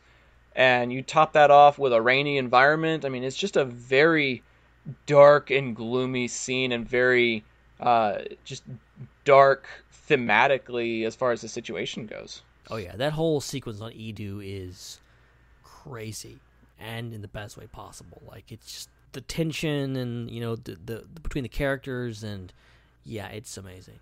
That fight sequence. There's one part of that fight sequence that I'm always both in awe of and then also scoffing at simultaneously. Do you know what I'm referring to? Probably. That sequence where Chirrut pulls out a projectile weapon. I don't even know what to call it. Is it a crossbow? I don't even know. It's like a bowcaster. It's very similar to a bowcaster, which I don't really get. How can a blind person use a bowcaster, for one? And for second, the fact that he was accurate enough not only to knock a TIE fighter out of the sky, but was also able to knock that TIE fighter out of the sky directly into the anti-aircraft cannon that's lodged into the side of the mountain. Like, what are the odds? Don't tell me the odds. Right, don't tell me the odds. Never tell me the odds, says Han Solo, because the odds of something like that actually happening in that particular situation, with those particular dynamics, those factors involved, I'm just like, what? And yeah, it was impressive, but it was also kind of like, really? And that's the beauty of Star Wars. You know, you can have both beautiful and crazy all at the same time. Absolutely. Okay, I think we should talk about that final fight sequence. Like we were talking with Joey, that battle on Scarif is quite possibly the best battle in all of Star Wars. It's great. Like, it is fantastic. It is so well done and well edited and well, like, you know, the special effects, it just everything. It's firing on all cylinders, and you know that's what just enhances this movie is that final act. Well, yeah, because that's basically what everything has been building up to. And you know that it's been building up to that. You know that this is what's been coming. You know that this is what's on the horizon. And yet you still don't know how all of it's going to play out. You don't know if people are going to get captured. You don't know if people are going to escape. You don't know if they're going to be able to blow this thing and go home like you see in A New Hope. I think that concept of New Hope, you know, the only reason you have that New Hope is because of the hopelessness of this situation. It's pretty much a suicide run. And I think these characters know that when they board the dropship. They're like, we're just going to keep fighting until we have no fight left. And they literally prove that time and time and time again during this sequence. From the people that are, you know, flying in the fighters, trying to breach the gate, the people that are down on the ground that are just trying to mow down as many troopers as they possibly can, people that are pinned down up against different tanks and walls, trying to figure out how to get out of there. Bodhi and his efforts to try and establish communication outside of the gate. You know, everybody's trying to do something. Cassian and Jin trying to find the right file. K2SO lodging a last line of defense kind of situation. You know, everybody's doing something. And you're right, like you said earlier in the show, when you're first watching it, it can be a little overwhelming. You're only keeping up with maybe 2 or 3 things, and there's about 7 or 8 things going on. But the more you watch and the more you realize how well choreographed it is, the more beautiful it becomes. And the more you come to realize just how deep of an impact everybody's efforts makes towards saving the rebellion and saving the dream, the way Saw Gerrera predicted earlier in the movie. Absolutely. Yeah, it's this kind of, you know, you don't know really what's been going on with the rebellion all this time, and yet this is like the rebellion's finest hour. They don't just get in here and get their butts kicked. They're winning. Like, they attack them and they catch the Empire completely off guard. And it's like this very heroic moment. Even though everyone that's on the Rogue One team dies, they complete their mission. Yeah, they do. And it's probably due to some unorthodox tactics. You know, I think one of my favorite sequences in the whole movie is when Raddus calls up a Hammerhead Corvette. And I'm just sitting here going, wait a second, what is one ship going to do against these Star Destroyers? And forcing them to do like a ramming maneuver, having them do like almost like a suicide type of run, in case, you know, some kind of chain reaction causes a whole bunch of explosions. That little blockade runner's shields are not going to hold up against the explosions of a Corellian Star Destroyer, let's be honest. And yet, getting a hold of that one that's damaged and having it crash into the fully functioning one, and then the inertia from both of those impacts pushing it down onto the gate to close down the shield generator, like, all of that was just so beautifully orchestrated, so visually compelling, and it's all thanks to an idea from one Admiral Raddus. Yeah, Raddus was the real MVP that day. He did a lot. He really did a lot to help secure that victory, which is why I'm glad they named a ship after him. You know, for those of you who don't know, the Resistance command ship in The Last Jedi is titled the Raddus. It's amazing that Raddus is the one that has the idea for this brilliant maneuver that manages to take out 2 Star Destroyers. Mm-hmm. Then they name a ship after him, and that ship is used for another brilliant maneuver that takes out like an entire fleet of ships. Yeah. It's very true. And it's a very similar ramming technique as well. You're flying straight into the ship in order to cause it to split, which is just brilliant. Yeah. Exactly. It's like poetry. It rhymes. Now, where have I heard that before? I couldn't say, man. I could not say. But I should say that one of the other things I appreciate about this final scene is there's a sequence where there's some fighters that are flying in the atmosphere. And I think one of them gets shot down. And you follow him get shot down. You follow the fighter crash into the ground. And that crash is happening in the background of a fight that's happening on the beach. That particular cutscene is probably one of the most beautiful cuts I have ever seen in cinema, period. You're following something in the air. That thing that's in the air comes down to the ground. You follow it to the ground, and you pick up on the ground where fighting has already begun, and you're just, like, examining the continuation of that. That type of shot is just unprecedented and unparalleled. Absolutely beautiful. Oh yeah, it's that the visuals alone. As I said, like just watching this movie without sound is amazing. Like the visuals are astounding. It's a sight to behold, and that's why I really appreciated watching it on Blu-ray. I don't have a whole lot of Star Wars movies on Blu-ray. I think I have Rogue One on Blu-ray, and I think I have Solo on Blu-ray. And I'm working on getting the rest of the franchise on Blu-ray, the ones that are like digitally remastered and all that kind of stuff. But it's still so freaking expensive, man. I've got a broadcasting headset I need to buy. I've got car payments I need to make. I've got rent that I need to pay. I got all these other, little things that I got to do that are just kind of getting in the way of buying Star Wars on Blu-ray. But after seeing Rogue One in that format, I know that I need to get the rest of the saga like that as well. Hey, Star Wars is important. Star Wars is important. You gotta save your money for Star Wars. Yeah, true. You really gotta save your money for Star Wars nowadays because you finish Celebration in Chicago, and 2 months later, tickets for Celebration in Anaheim go on sale. And within a matter of like 12 hours, 90% of the weekend passes are sold out.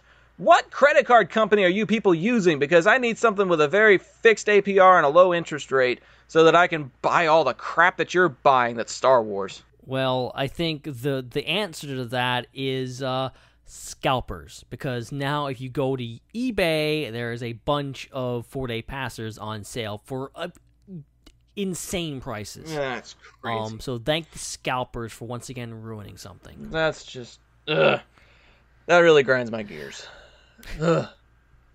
So bad. Okay. All right. I'm not going to talk about that. I'm going to talk about one more favorite component before we get to our quote of the night, and hopefully those tie in together in some capacity. Favorite character. There's a lot to choose from, and it was a tough pick for Joey, and it's a tough pick for me too. But I think I know who my selection would be. What about you? Me, I'm going to go with Chirrut. I love Chirrut. I think one of my biggest complaints about this movie is there's not enough Chirrut in it.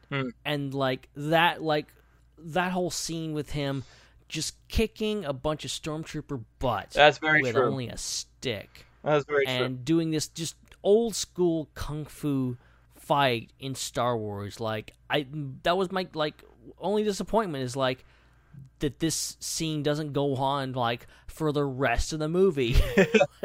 There's so much more. But his wit, his wisdom, it's sorely needed in a film that is without the Jedi. Is you're feeling the effects of Order 66 at this point because there's no Jedi at all, none. The only one we know about is off on a desert planet, hanging out, looking after a kid. So and a forest planet. Yeah. Okay. Planet. You got a point. You got that frog in the swamp. But other than that, there's none out here fighting the good fight. But Chirrut is there, and he's not a Jedi, but he's someone who is drawing on the Force, and I'm one with the Force, brilliant. And the Force is with me. I love that sequence, and I love how he can be comedic about it. Donnie Yen is just super talented in the fact that he can be doing all of these crazy awesome moves, and then right in the middle of that, he stubs someone's toe, and he goes, "Is your foot all right?" And then goes right back to kicking ass. That's one of my favorite jokes in the whole movie, is that one. your foot all right? And then he, like, whacks somebody upside the head and, like, cracks their helmet, probably cracks their skull. But he's asking if the other person's foot is all right. Like, this is one of the first times we actually see, like, Stormtrooper armor, like, cracking and breaking. Because it's getting hit with... with like physical objects and not lasers. Yeah, but not the last time that you see it, thanks to certain teddy bear-sized characters that fight in a certain 6th installment of the saga. Also, The Mandalorian. Yes. The Mandalorian is going to have some big major Stormtrooper helmet breakage. That's very true. That is very true. I think my choice is pretty obvious, given just how much attention we've given to this character. K2SO is my favorite character. If I had gotten news that there was going to be a K2SO series, I would have been way more on board with it than a Cassian series. I think even though we know what K's fate is, it would be really interesting to see him as a somewhat malfunctioning Imperial droid that gets put in these weird situations and then ends up meeting Cassian and his whole life changes forever. Like, I think that would be a better story than the Cassian story, but I digress. If I had to give an honorable mention, though, it would go to the gentleman who is tonight's quote of the night, one Mr. Galen Erso, whom we have not really talked about that much tonight. Yes, indeed. Like, runner-up for, like, one of my favorite characters in all of Star Wars, really. Oh, yeah. Like, you were talking about Mads Mikkelsen's performances. I definitely prefer his performance as Galen Erso far and away than his minion / villainous portrayal in Doctor Strange. I almost didn't recognize him, and he was so blasé that I almost didn't know that was Mads Mikkelsen to begin with. He stands out in this film, not just in the opening sequence, but the way that he expresses his love for his Stardust. I mean, it's so compelling and so wonderful, and it's why it's tonight's quote of the night. I'm just gonna shut up and let him do the talking, because I can't even come close to the strength of this dialogue that he gives when he's sending a message to Saw, and part of that message goes to Jyn. It's just so wonderful. So, ladies and gentlemen, I'm going to let Mads Mikkelsen as Galen Erso do the talking now as we present to you tonight's Quote of the Night. So, if you are watching this, then perhaps there's a chance to save the Alliance. Perhaps there's a chance to explain myself, and though I don't dare hope for too much, a chance for Jyn, if she's alive, if you can possibly find her, to let her know that my love for her has never faded, and how desperately I've missed her. Jyn, my Stardust. I can't imagine what you think of me. When I was taken, I faced some bitter truths. I was told that soon enough Krennic would have you as well. As time went by, I knew that you were either dead or so well hidden that he would never find you. I knew if I refused to work, if I took my own life, it would only be a matter of time before Krennic realized he no longer needed me to complete the project. So I did the one thing nobody expected. I lied. I learned to lie. I played the part of a beaten man resigned to the sanctuary of his work. I made myself indispensable, and all the while, I laid the groundwork for my revenge. We call it the Death Star. There is no better name, and the day is coming soon when it will be unleashed. I've placed a weakness deep within the system, a flaw so small and powerful they will never find it. But Jyn, if you're listening, my beloved, so much of my life has been wasted. I try to think of you only in the moments when I'm strong, because the pain of not having you with me, your mother, our family, the pain of that loss is so overwhelming I risk failing even now. It's just so hard not to think of you. Think of where you are. My Stardust. So, the reactor module, that's the key. That's the place I've laid my trap. It's well hidden and unstable. One blast to any part of it will destroy the entire station. You'll need the plans. The structural plans for the Death Star to find the reactor. I know there's a complete engineering archive in the data vault at the Citadel Tower on Scarif. Any pressurized explosion to the reactor module will set off a chain reaction that will destroy the entire station. Oh man, I think one of my favorite parts of that monologue comes from the prologue, where Krennic is addressing him and he says, "You're an inspired scientist, but you're a terrible liar." And then during the monologue, he says, "I did the one thing that no one expected me to do. I lied. I learned to lie. I learned to lie. I played the part of a man resigned to his work." Like, oh my gosh. And he played that part so incredibly well. He plotted his revenge so incredibly well. And it fits into the story of A New Hope so incredibly well. Oh my gosh, they need to use that monologue in drama classes. You know, I think something like Hamlet or The Glass Menagerie, those types of monologues are really popular in drama classes. But I think Galen Erso's monologue is so compelling there. And it goes completely uninterrupted. That whole message is just one scene, one sequence.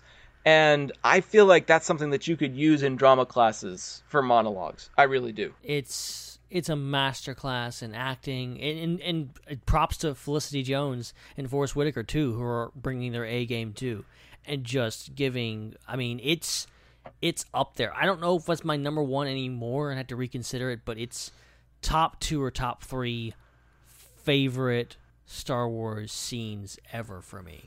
Like, it's so amazing. Oh man, that's pretty high praise, considering how many scenes of Star Wars you've seen. You've seen the holiday special. I'm not even brave enough for that.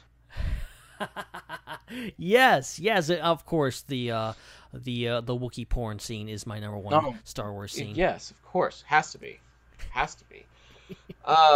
Well, dude, we're coming up on almost 2 hours of content here. I guess now's as good a time as any to discuss final thoughts on this film. We've kind of been all over the place. It hasn't really been a chronological discussion, but that's okay because we have covered a lot of things.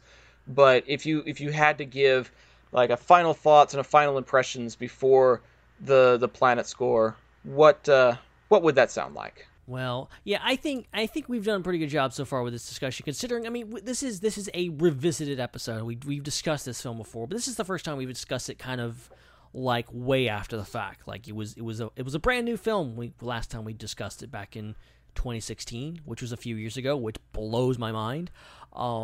But now we had a few years to go, and I'm glad to hear that it's aged well. I think Joey loved hearing his thoughts, and I think my opinion has only improved on this film. Really, truly, I think it is an amazing film. I kind of like forgot how amazing it was for a while, and then we did a commentary on the Star Wars Underworld, and I'm like, wow, I forgot this movie just freaking amazing. Like, and it holds up. It really does.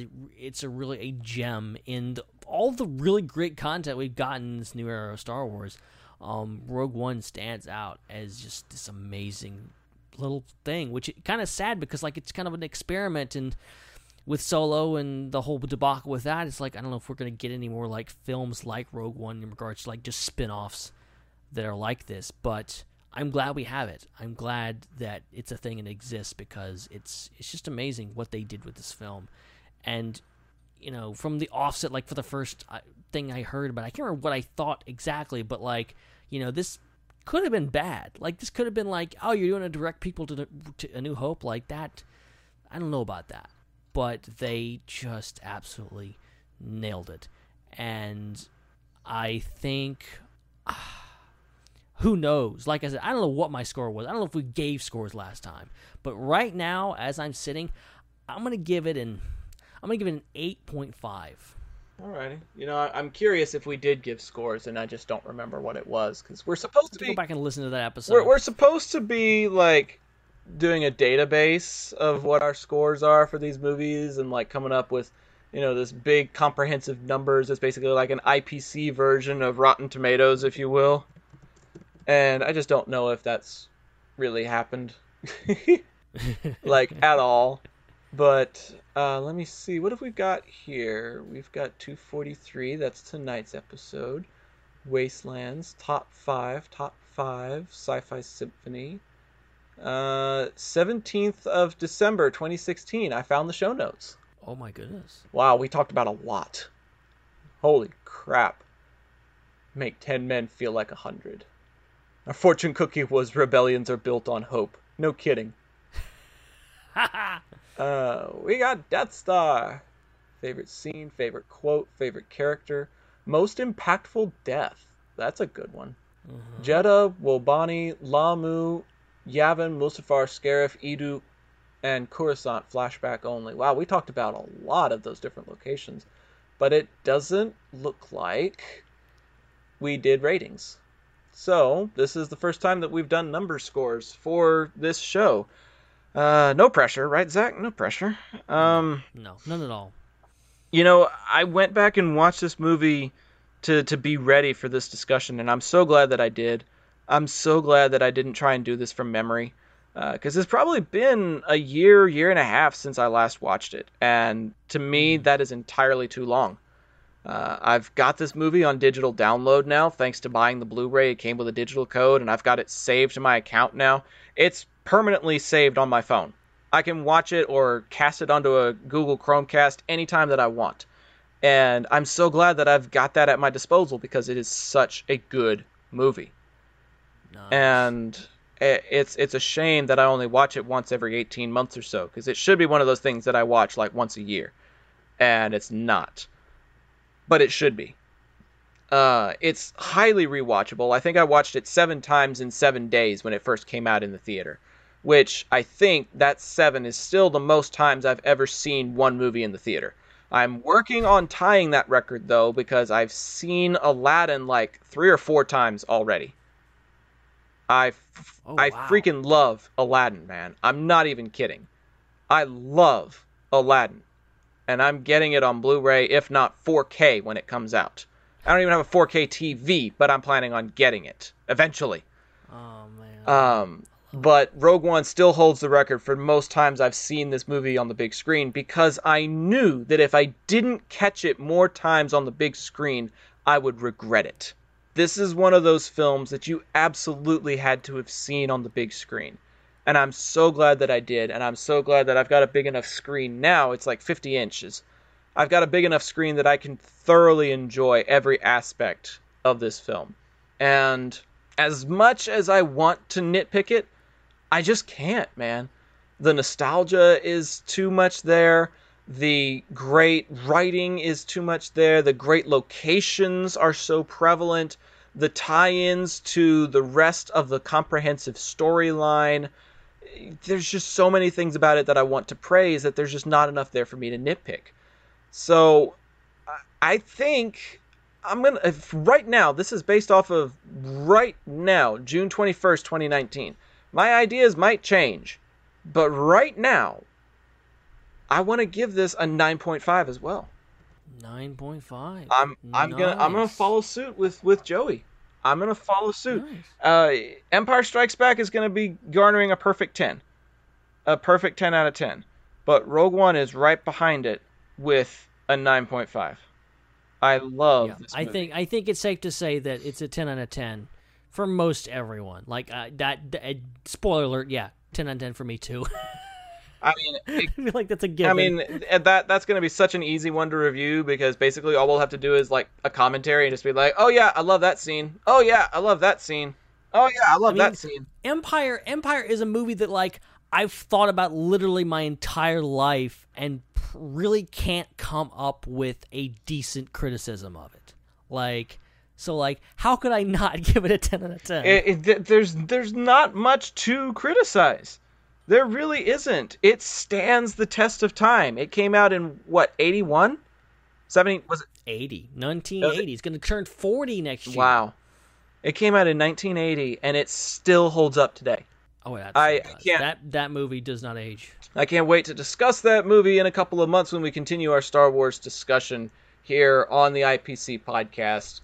But we're almost done for the night. We've got a total of 27.5 out of 30 possible points from the hosts tonight for a total of 91.6%, which I think is pretty fair. If you want to tell us your planet scores, obviously we're not live on Channel 1138 this week. We talked about the issues. So go find us on social media instead. Find us on Facebook, Twitter, and Instagram at IPC Podcast and send us your planet score for Rogue One. Or you can try and get in touch with us personally. You can find Ben on Twitter, Instagram, and Facebook at Ben Hart with no E. Just spell that out phonetically. You can find me personally on Twitter and Instagram at Zach, ZAC_DFW. Episodes of the IPC podcast are available on iTunes, Google Play, CastBox, and our partners over at StarWarsUnderworld.com. But you can also find us on our primary hosting platform, Podbean, at ipcpodcast.podbean.com. Pod as in podcast, bean as in green bean. ipcpodcast.podbean.com. Plenty of ways to get in touch with us, plenty of ways to listen to the show, plenty of ways to enjoy this podcast, even if it's not live. So we really appreciate you guys' patience with us this week and hope you still had fun listening to what we had to say. Absolutely. This was a lot of fun. But we still have one more thing to talk about ever so briefly, but it just wouldn't be an IPC podcast without this little segment. No, it wouldn't. Ladies and gentlemen, get out your hashtags, and I'm not going to tell you to put them in the chat if you're listening live because we're not live. So just go ahead and get them out right now, put them on social media, Facebook, Twitter, Instagram, Pinterest, anything else that carries a hashtag. Because it's time for hashtag Barbecue Watch. Barbecue. Barbecue. Barbecue. Barbecue. Barbecue. Barbecue. Barbecue it. Barbecue it. Barbecue it. Barbecue. Barbecue sauce. Barbecue sauce. Barbecue. Barbecue. Barbecue. Barbecue. Barbecue. Watch.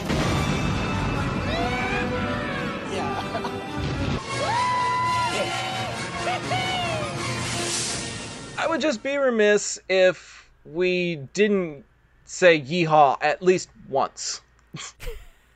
Did you see my tweet? I did see your tweet. Did you? So, okay, story behind that. For those who don't know, go to @BenHartWithNewE or go to @IPC Podcast on Twitter. Because I was in Hobby Lobby the other day. Oh, is that where you found it? Yes, and I go down one of the aisles, and of course Hobby Lobby has thousands of signs. Anything you possibly think of. And I go down and I see one that's big wooden sign that says, yeehaw. And I'm like, oh, this is perfect. This is just dying for a picture. I got a picture of it. And sometimes they don't like you taking pictures of it because you're effectively stealing the sign. But I did it. And, of course, I tweeted it as, no one. Absolutely no one. Me on the IPC podcast, yeehaw! I couldn't help myself. I'm like, because this is me. It's got me written all over it. Great shameless plug for the show too. That was hilarious. Can always need those shameless plugs every once in a while. Well, it's all in good fun, and now people have some exposure to some of the craziness that goes on here on the show. Yeah, exactly. So our barbecue element, I believe, has something to do with the movie we just recently finished discussing, does it not? Well, yeah, I think we'd be remiss not to mention that there is I always try to look at what food there is in Star Wars. Because there's actually not a lot of food in the Star Wars films if you think about it. There's a handful of dinner scenes. Like you see Luke munching on some granola bars in Empire. There's really not much to go on. They look like fish sticks to me. Maybe they were. I don't know. I think it's supposed to be dried up rations, like military rations that's the only thing he's got. And then Yoda feeds him some stuff, and yeah, that didn't look appetizing. But what stands out to me in Rogue One is I think it's maybe in Jeddah too, but I think mainly on the Ring of Kafrene when he's walking through, and you see some Imperial officers or something like that standing around like a kettle or something like that, and this street vendor is selling cooking up looks like squid. The squid is still alive and it's twitching and they're frying it up. I have no idea what's going on. I don't know what they're actually cooking or what it tastes like, what kind of sea beast they killed and are frying it up. But like, I'm intrigued because it really is the closest thing to barbecue in this movie. And hey, food delicacies in another galaxy is always intriguing. So I'm not much on squid, to be honest. Not my thing. But obviously people in the galaxy far, far away enjoy it. So. Well, I mean, there's some cultures here on Earth that will serve you the fish still wriggling on the plate. And I'm just not about that life. I'm sorry. Like, yeah, well, isn't that weird thing where I think, like, maybe it's Japan, they're like, oh yeah, we'll serve you this fish, and it's like we fried it or like cooked it, but it's still alive. Yeah. And I'm like, okay, first of all, I'm not the biggest fan of PETA, but like, PETA, get on this. You didn't fry it very well if it's still alive, did you? Look, if you're gonna eat something, do it the favor of killing it first and not frying it alive. Like, come on. Like, that's just, ugh. But that is kind of what the squid looked like in the movie there. You're right. And while I'm not a very big seafood person, in fact, it's probably been since 2016 that I've had seafood. I think it was summer 2016 that I last had seafood, and it was because I was dating someone that was really into sushi, and I took her to a sushi restaurant and I tried something that was on her plate. That was the last time that I ate seafood. We're no longer dating, so I have no reason to eat seafood. Ever. And see, I've eaten seafood all my life, still love seafood, and I've never had sushi. Yeah, it's not my thing. If I get sushi, I'm getting like the avocado roll or something like that, something that I know is safe. But yeah, it's just not my thing. Live fish on purpose and paying for it, that's not my thing. If I want to see live fish on purpose and pay for it, I'm going to an aquarium, thank you very much. I actually went back to this scene really quick, and just to clarify, I think the squid is in Jeddah, what I'm thinking about. What they have in Ring of Kafrene is like these, I don't even know what it is, it's like these kebab things. Oh, they're I like have being seen fried those. up, and people are like picking them out and like eating them, and it's hard to tell like what is actually in them. But like they're people are enjoying them. Like they're putting them. Like I just noticed there's one actor that like puts it up to his mouth and pretends to eat it, but you can obviously tell he's not eating it. Oh man, it's hilarious. I love when you just like you look at like the background extras. Yeah, and see when what you they're catch doing the extras sometimes. doing something completely stupid, and you're like, really, dude? You're the one that got to be an extra and not me? Yeah, there's like the one Mon-Cal in Return of the Jedi when Akbar's doing his thing, and there's one to his left, I think.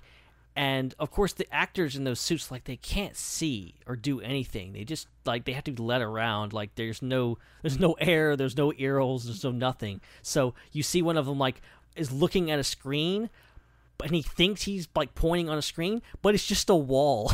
And so like on camera in the scene, he's like pointing at his like, oh, it's over here, and he like moves over there and like starts pointing at the actual screen. It's hilarious. Wow.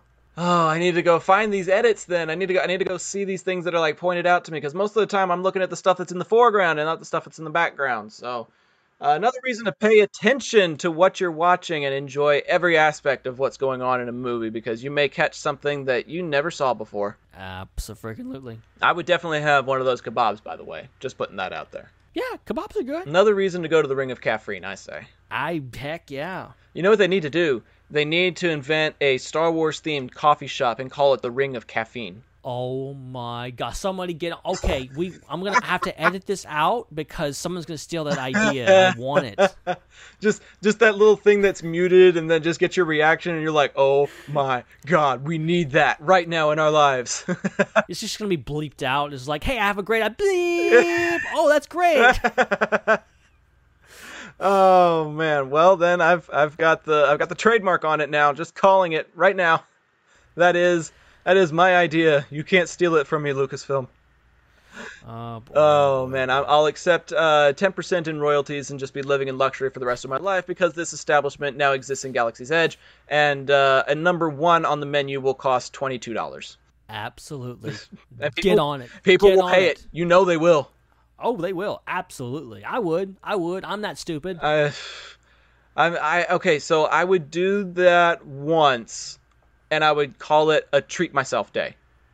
I would just have no regrets. Treat yourself. Treat yourself. You ever see that episode of Parks and Rec? No, but I've seen the memes, so I'm you've familiar seen the with memes. It's even funnier when you watch the actual thing. Dude, you got to get on Parks and Rec, man. I think you would enjoy the heck out of Parks and Rec. They actually make Star Wars, Game of Thrones, and Star Trek jokes on it. Nice. They've got one entire episode dedicated to midichlorians. Oh, really? Yes, okay. sir. I've got to see that. That sounds awesome. It's pretty epic. But I'll just tease you with that. Maybe by the end of the month or next month or something like that, you've at least seen that episode, and then we can discuss that for like a icebreaker or something. But yeah, sure. Who knows? I can tell you the name of the episode off air if you want, but cool. That's where we need to be, actually. We need to be off air. Thanks, everyone, for tuning into this week's episode. Ben, any final thoughts before we call it a night? Just 1,000 thank yous to Joey. We kind of got him on short notice, and he was very kind enough to humor us and come on the show.